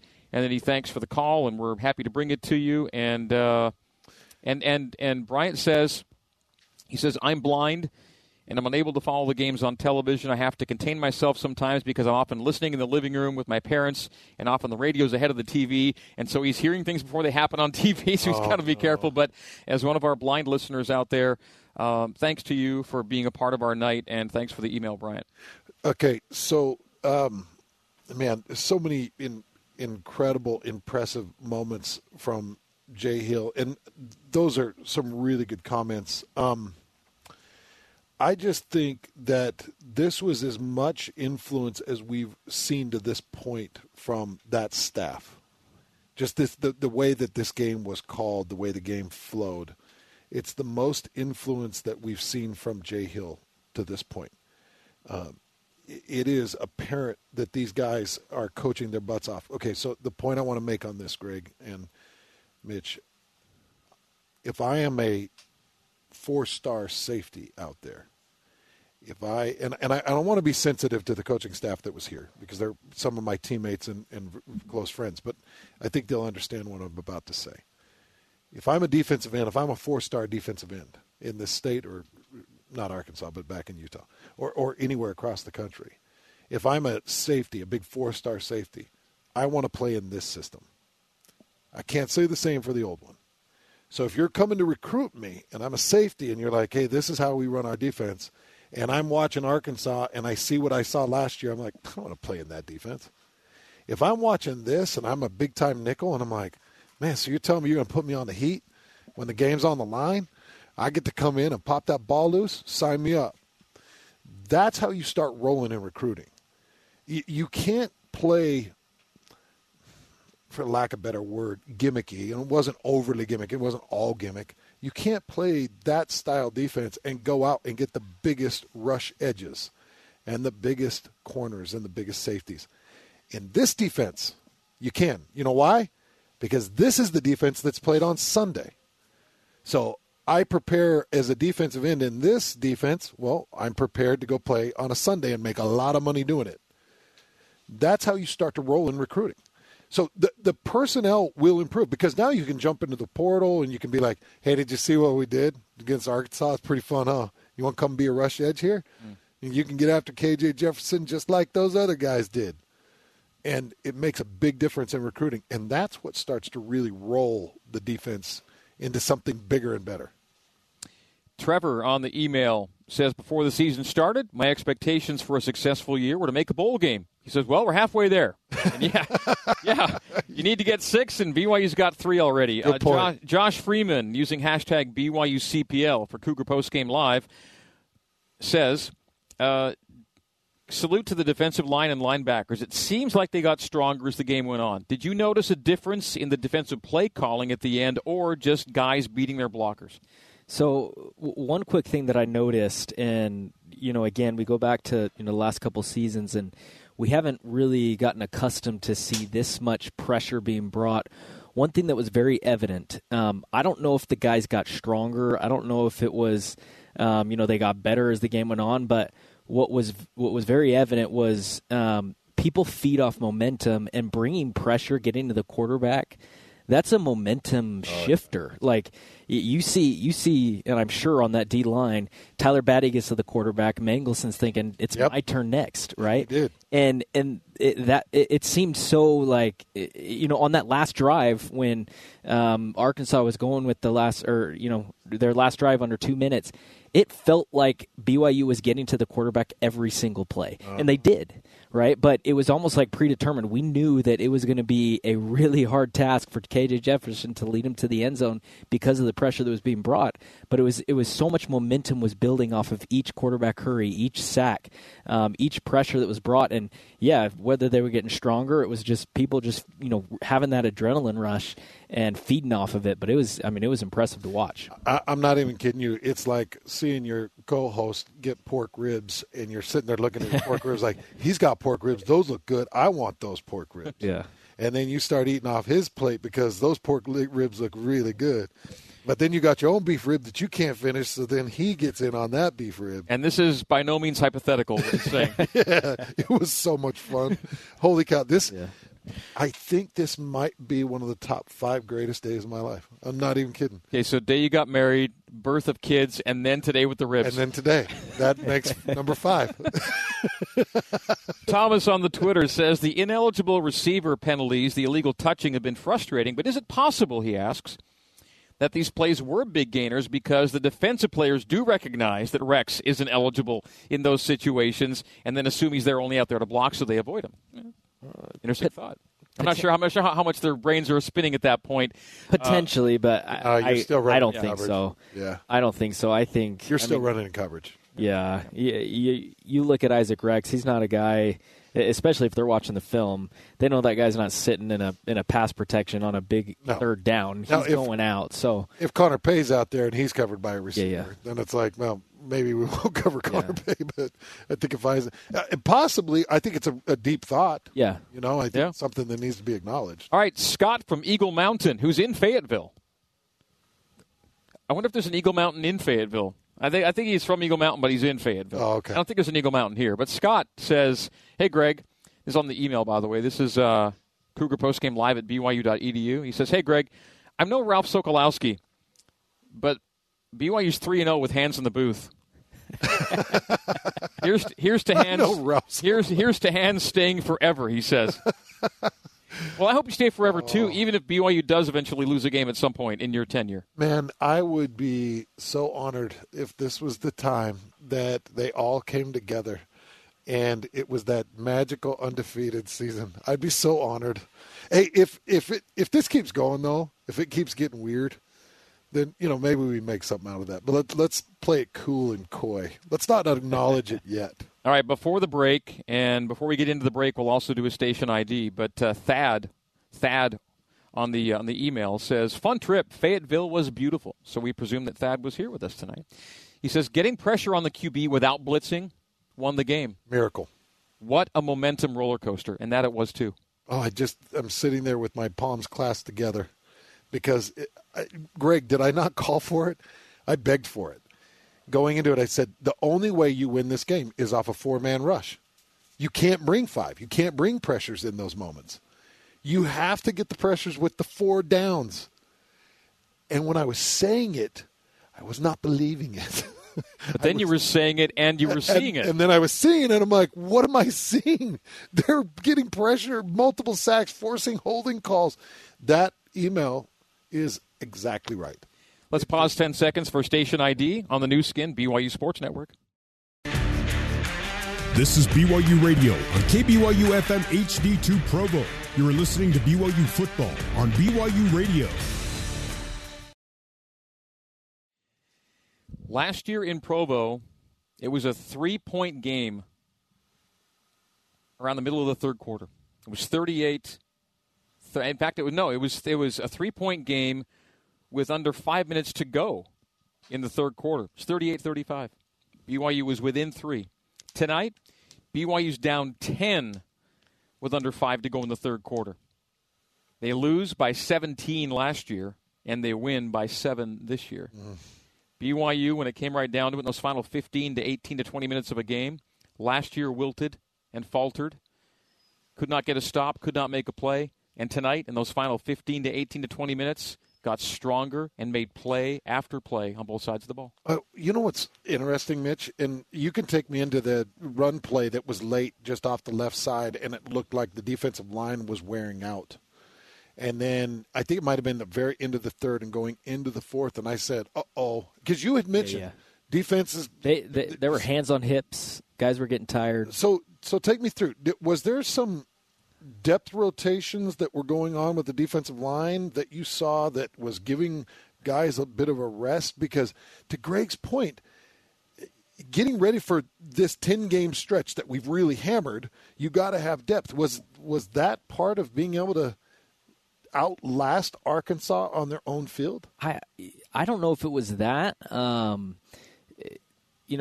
kind of, because I was asking the same thing. There was a stint there where it felt like BYU's offense just wasn't on the field. Even when they scored fast, it was 1 or 2 plays. Defense kept getting back out there. Yes, there was depth. I mean, I think they had a good rotation, but for the most part, at least not in the not from the D line. Everybody else, it was pretty much the same guys. The majority of the game. But I think what was crucial there is towards the end of the game, as BYU built momentum going into the fourth quarter, there were some sustained drives by the offense. Defense made some plays. They got off the field. And I think there was just that stint where it felt like the defense was on the field for the entire 12 minutes straight almost, and it does. It wears on them. There were a ton of hands on hips, and guys looked pretty gassed and tired. And as soon as somebody made a play, they were able to catch their breath and kind of regroup to finish the game strong, which was pretty evident. Okay, I do have to get to a break, but I want to get a couple things in before we do that. This comes in from Paul Tanner, Paul and Ryan Tanner.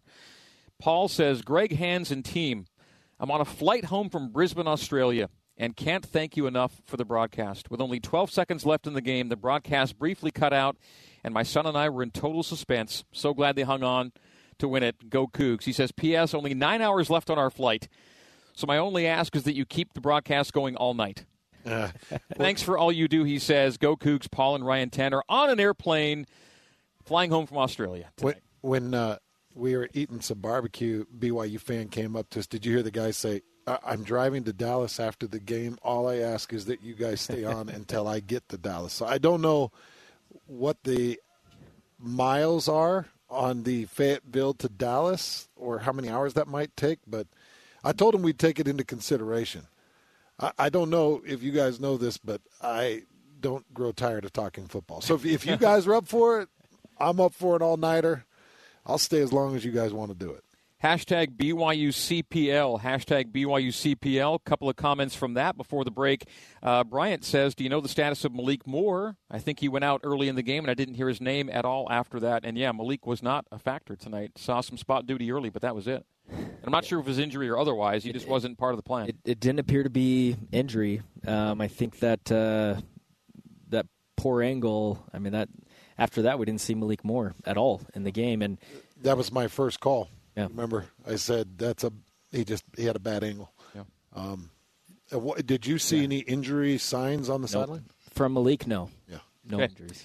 Parker on the Twitter, hashtag BYUCPL, 2 points. What's going on with Aiden Robbins, he asks. Why do you think he didn't play today? Did not get a carry tonight. Deion Smith touched the ball. L.J. Martin touched the ball. They were the only two running backs with touches. We already knew that L.J. would be the starter, and so Aiden may have his days moving forward, but I don't think he's hurt. I think it's just a rotation change right now, and those are the guys that were getting it done on the ground game. So I think that's the only issue for Aiden. But, again, it's a long season, and it's not going to be one guy getting it done. Question 2 from Parker. We'll see him again at some point. Parker asks, with lots of underwhelming results around the Big 12 so far, and given BYU's win tonight, how much more confident are you that BYU can seriously contend in the conference, not just maybe get bowl eligible? Kansas, by the way, back and forth game in Reno. It's now 24-17, Jayhawks lead over the Wolfpack with 3 minutes to go in the third. Your thoughts, guys, on that last point about the Big 12 and where BYU may or may not end up in terms of contending status in this league? Yeah, as far as a record or standings, I mean, it's hard to predict where they're going to be. But as far as contending, I think BYU proved today they can compete really with anyone. I mean, this is a very good Arkansas team. And to Kalani's point, and you heard a lot of the players say this, BYU didn't even play their best football today. And they didn't play their best football that I'm sure we'll see. We're going to see better football from BYU moving forward as they get to the film room. They fix a lot of the mistakes that were made. And I mean, that gets me excited. Obviously, yeah, Big 12 play isn't going as well as people thought originally. There could be some vulnerabilities, some weaknesses from opponents. And if BYU continues to improve, I think they can make a big statement in the Big 12. I don't know what the record results in, but I mean, absolutely, they're going to be in contention with a lot of these teams. I really just go game by game because I just like to dive into film, and film always tells an interesting story. Just like Arkansas's film told a story, it really said that BYU could win that game. And when I just take a broad view at the Big 12, I just don't see a team that it's like, nope, not going to win that one. Oklahoma coming to Lavelle Edwards Stadium. By the way, get your tickets, kids. That's going to be a fun one. That is going to be a really tough game. Headed to Longhorn Stadium to take on Steve Sarkisian. Tough game. But there's not a game looking forward with a healthy BYU team that I'm like, nope, no chance. Don't play it. Just put the L on it. I think they're going to be in every one of those games. We're going to give you a skill testing trivia question for 2.5 gallons of famous creamery ice cream here in a second. Then we'll take a break. Before tonight's game, BYU was averaging 2.8 yards per rush. BYU averaged 2.5 yards per rush tonight. The question comes in from Twitter. What is it going to take to get the running game going? Is it scheme? Does the line need to gel? Coaching? Questions. What do you think? The run game's not been there through 3 games, and there could be different answers in different weeks for why it wasn't a better number, but 3 games at a sub 3 yards per rush average, you're into the season now a little bit. What's going on that way, the way you see it? Well, to me, 3-0 is 3-0, and you just. The third win is a win in SEC country against the 2-0 Arkansas team. So how you get there, is it important that BYU doesn't have the rush numbers? Maybe some expected. BYU was 5+ last year, yards per rush. I know that you've been talking to Aaron Roderick through practice weeks, and I've had a couple chances to talk to Aaron Roderick through practice weeks, and he is a big believer in taking what is out there and utilizing the talent that he has, and I just think he's going to where he feels comfortable. And he went out and got, what would you say, was Keaton Slovis the biggest pocket passing quarterback in the transfer portal? Yeah, well, you could argue that is Hartman much of a runner? A little bit. Yeah, I would say Hartman and Slovis were right there. So you go out and you get the biggest pocket passing quarterback in the portal. I think that was an indicator on what they would implement in camp and what they would come out and attempt to do. You didn't go out and get a KJ Jefferson out of the portal. You got a pocket passing quarterback, so they're using his talent that's a good much point. as they can. And the run game isn't exactly blowing things out of the water, so he's feeling like, well, let's just keep pushing it into Slovis's hand and let him do his thing. Then again, nobody was running it on Arkansas either. Consider that through 2 games, granted it's Western Carolina and Kent State, but you know what teams are running against Arkansas coming in tonight 1.4 yards per carry. So this is a stout group. In the SEC, you'll run into that. And Sam Houston's a stout group. Sam Houston's a good run-stopping D. Yeah. So I just think that they'll keep working on it and keep pushing it. I felt like the offensive line blocking at times was better in the run game. And I felt like there was some better blocking in the pass game too, actually. There were a couple of pickups by Caleb Etienne, and I thought that he was playing a better game. I know that there's some questions out there with Keim getting in and getting his rotations, but I also know Aaron Roderick wanted to rotate Keim. That was not a surprise. BYU had 471 yards of offense, 115 rushing last year against Arkansas and lost. BYU won at 281 yards of offense and 77 rush yards tonight. Trust the process, somebody once said, and the process resulted in a 38-31 win for BYU tonight. Tyson on the Twitter said, how crazy is it that as good as Rex's catch was, it wasn't even the best catch of the game? Chase Roberts, I think, got the number 1 SportsCenter top 10 play tonight with his one-hand touchdown. He did. And that was the game-winning score tonight for BYU.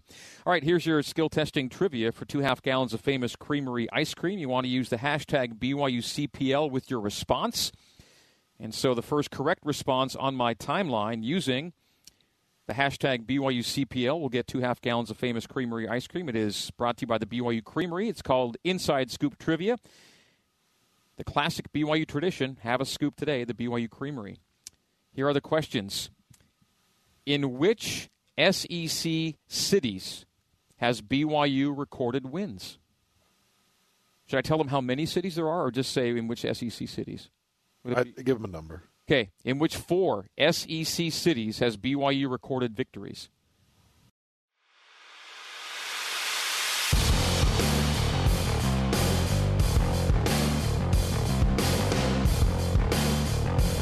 You're listening to Cougar Postgame Live on the new skin, BYU Sports Network. Now, back to Greg Wrubell. Welcome back to Fayetteville, Arkansas. Donald W. Reynolds Razorback Stadium. BYU defeats Arkansas on the road tonight, 38-31. This is Big O Tires Cougar Postgame Live. BYU Creamery's Inside Scoop Trivia gave us a question. The question was, in which 4 SEC cities has BYU recorded victories? And the first correct answer came through, and there were a lot that came flooding in with hashtag BYUCPL. And the first correct one was from Taylor Greenhall. And Taylor said that the 4 cities are Knoxville, yes, win at Tennessee.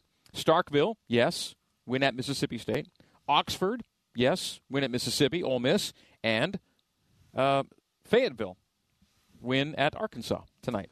So, yeah, Knoxville, Starkville, Oxford, Fayetteville. Those are the 4 cities in which BYU's picked up SEC road wins, the 4 SEC cities. Bonus,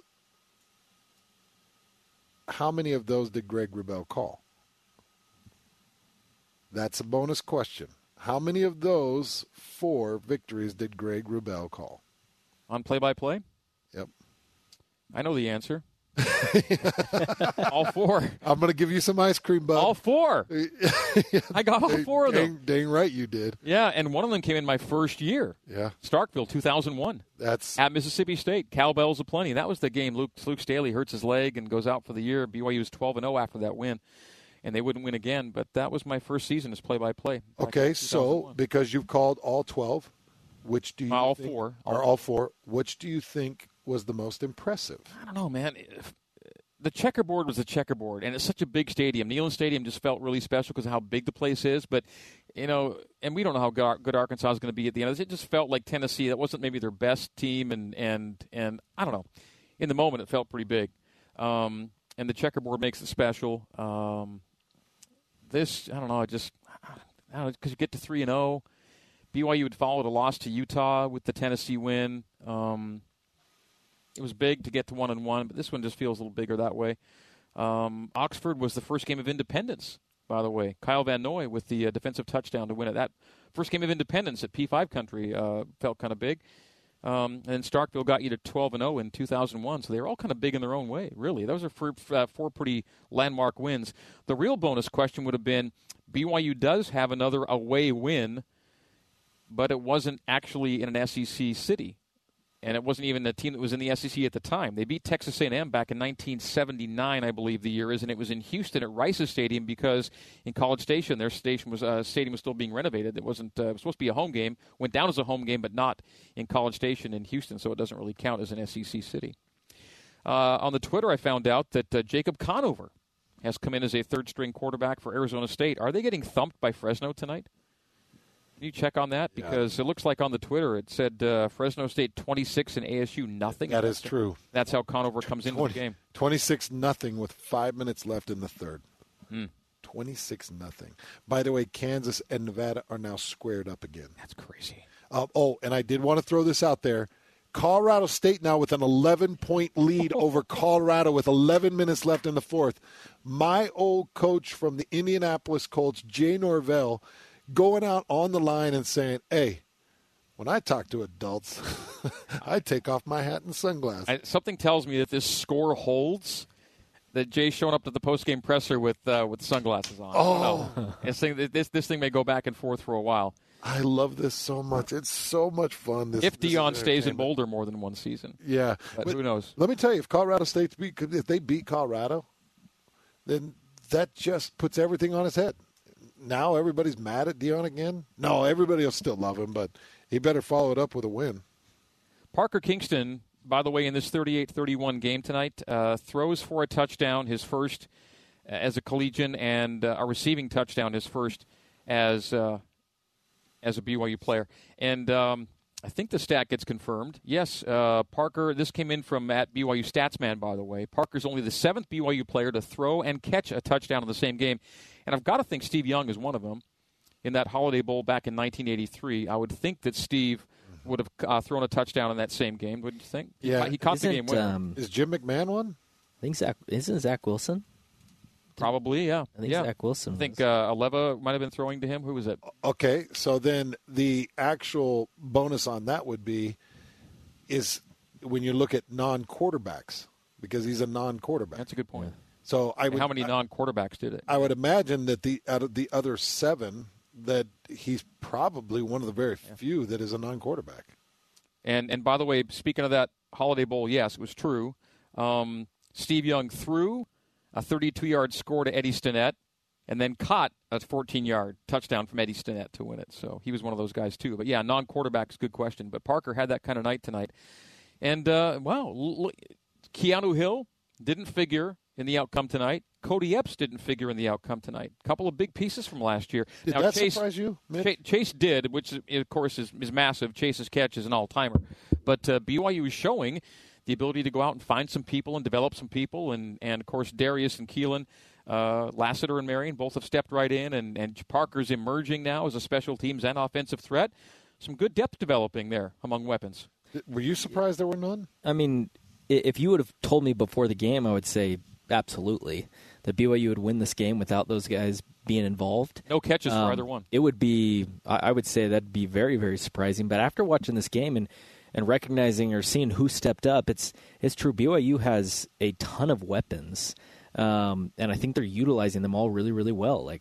I mean, we obviously saw the emergence of Parker Kingston today. He looked explosive. He looked fast. Kind of played that Cody Epps role a little bit. And, I mean, there's a lot of playmakers on this offense, especially, I mean, you're seeing it revolve around Isaac Rex right now. I mean, there's just so much, so many options, so many targets. So you're going to probably see this throughout the season that there's a big name player on the offense who's not going to get involved. But that's not, and I don't think moving forward it's going to be that surprising just because of how many weapons they have. They haven't turned the lights out on us in our booth, but every other set of lights is going off, and I'm just waiting for someone to come in and say, you guys are done. Why do I feel like I'm in a Baker Mayfield commercial?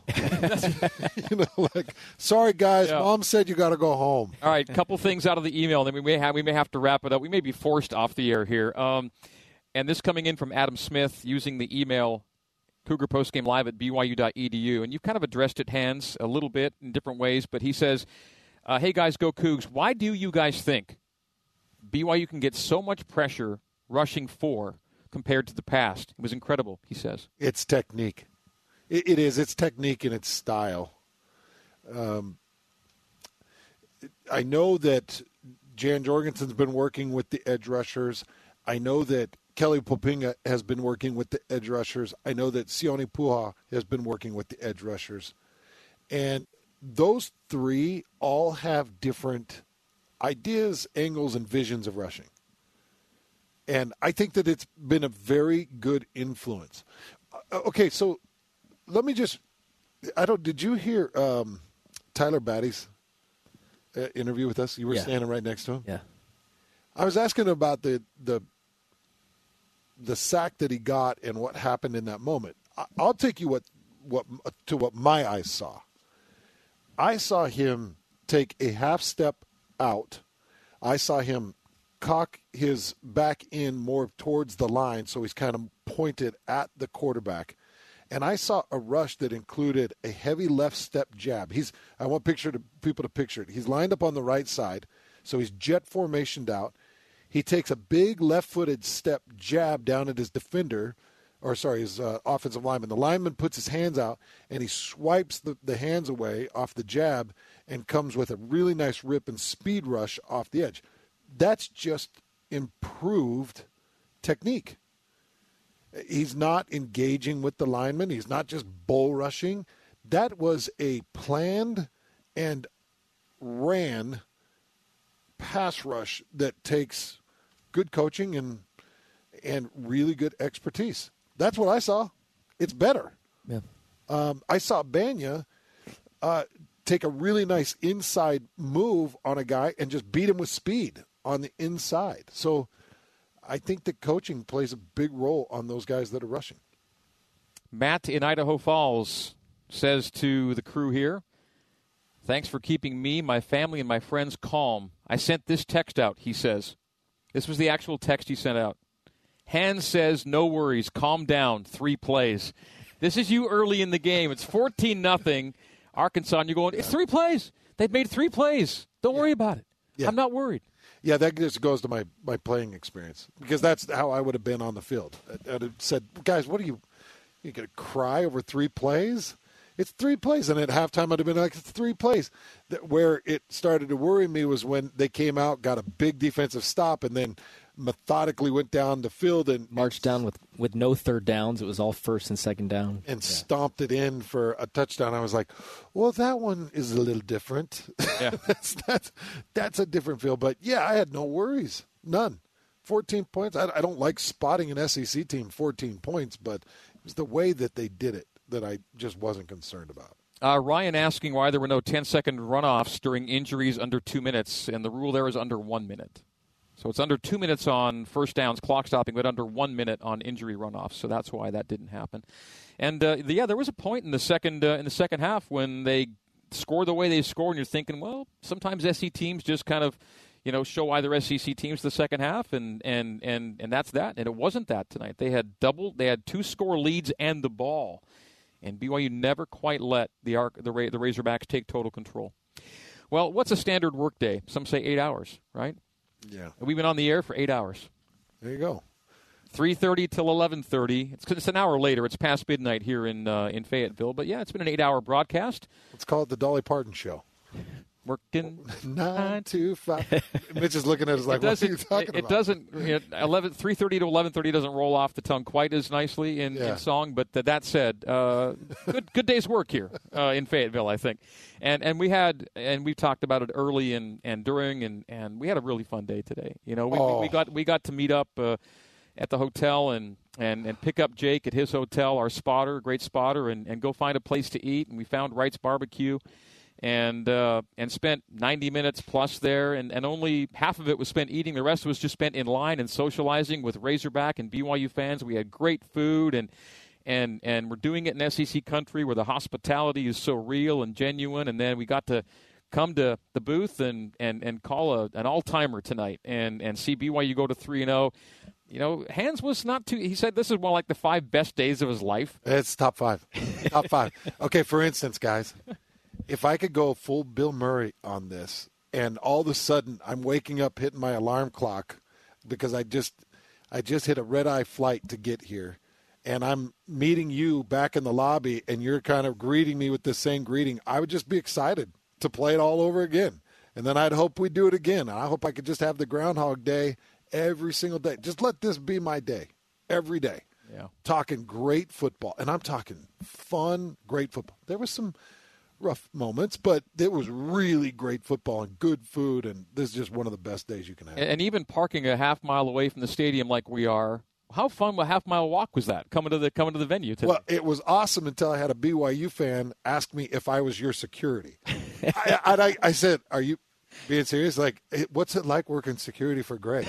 And I said, "You got to be kidding me! I'm not security. I'm part of the broadcast team." And they're like, "Oh yeah, we'll go with that one." It's like, oh, man. I only look like a bouncer. I'm like, man, do I really look like the heavy? Mitch looks more like the tough guy. I mean, he looks more like he's off Roadhouse. I'm just the happy-go-lucky guy that wants to throw a cornhole bag here and there. Like, I grabbed a cornhole bag and chucked it. There was a lot of cornhole being played on this stroll up from the parking lot, no doubt. Well, we are all happy. And not a lot of luck involved in this one. This was a hard-earned win by BYU tonight, 38-31. Let's thank all the crew for making this broadcast possible tonight. We'll start back at BYU Radio in Provo.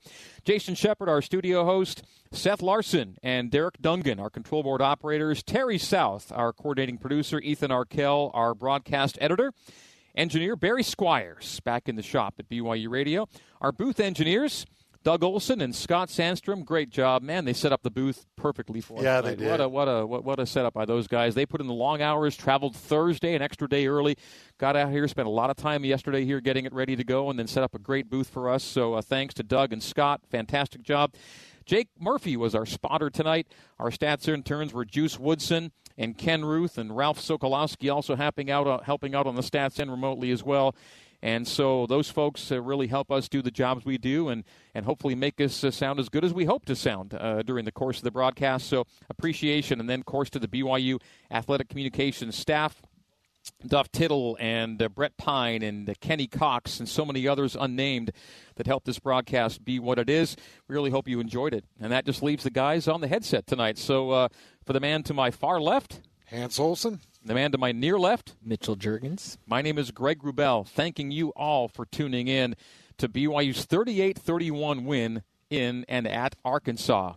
Next week, we are on the air from Lawrence, Kansas, the booth, David Booth Memorial Stadium, and it'll be BYU and KU for the Cougars' first ever game in SEC country, rather in Big 12 country in a Big 12 conference game. It'll be an 11:30 a.m. Mountain Time pregame and a 1:30 kick, 2:30 there in Lawrence for BYU and KU. Kansas in the Cougars' Big 12 opener. And looking back on what KU's doing tonight, they're in a 31-24 back-and-forth battle in Reno. The Jayhawks have a 7-point lead on the Wolfpack as KU looks to go to 3-0. We know the Cougars will be 3-0 next Saturday in Lawrence. All right, for Hans and for Mitch, my name is Greg Wrubell once again saying, in the meantime and in between time, this has been BYU Football on the new skin, BYU Sports Network. Good night and so long from Fayetteville, Arkansas. Looking for a fun and affordable getaway to somewhere nice? You have been listening to live coverage of BYU football on the new skin, BYU Sports Network. Coverage of today's game has been brought to you by All Pro Capital Real Estate Investments, by Les Olson IT, your office technology partner. BYU football is also brought to you by Smith's Food and Drug, fresh for everyone. BYU football is a production of BYU Athletics in association with BYU Broadcasting. Special thanks to BYU President Shane Reese, Vice President Keith Vorkink, Athletic Director Tom Homo, and Associate Athletic Director of Corporate Sponsorships, Casey Stauffer. BYU football is an exclusive presentation of the new skin, BYU Sports Network.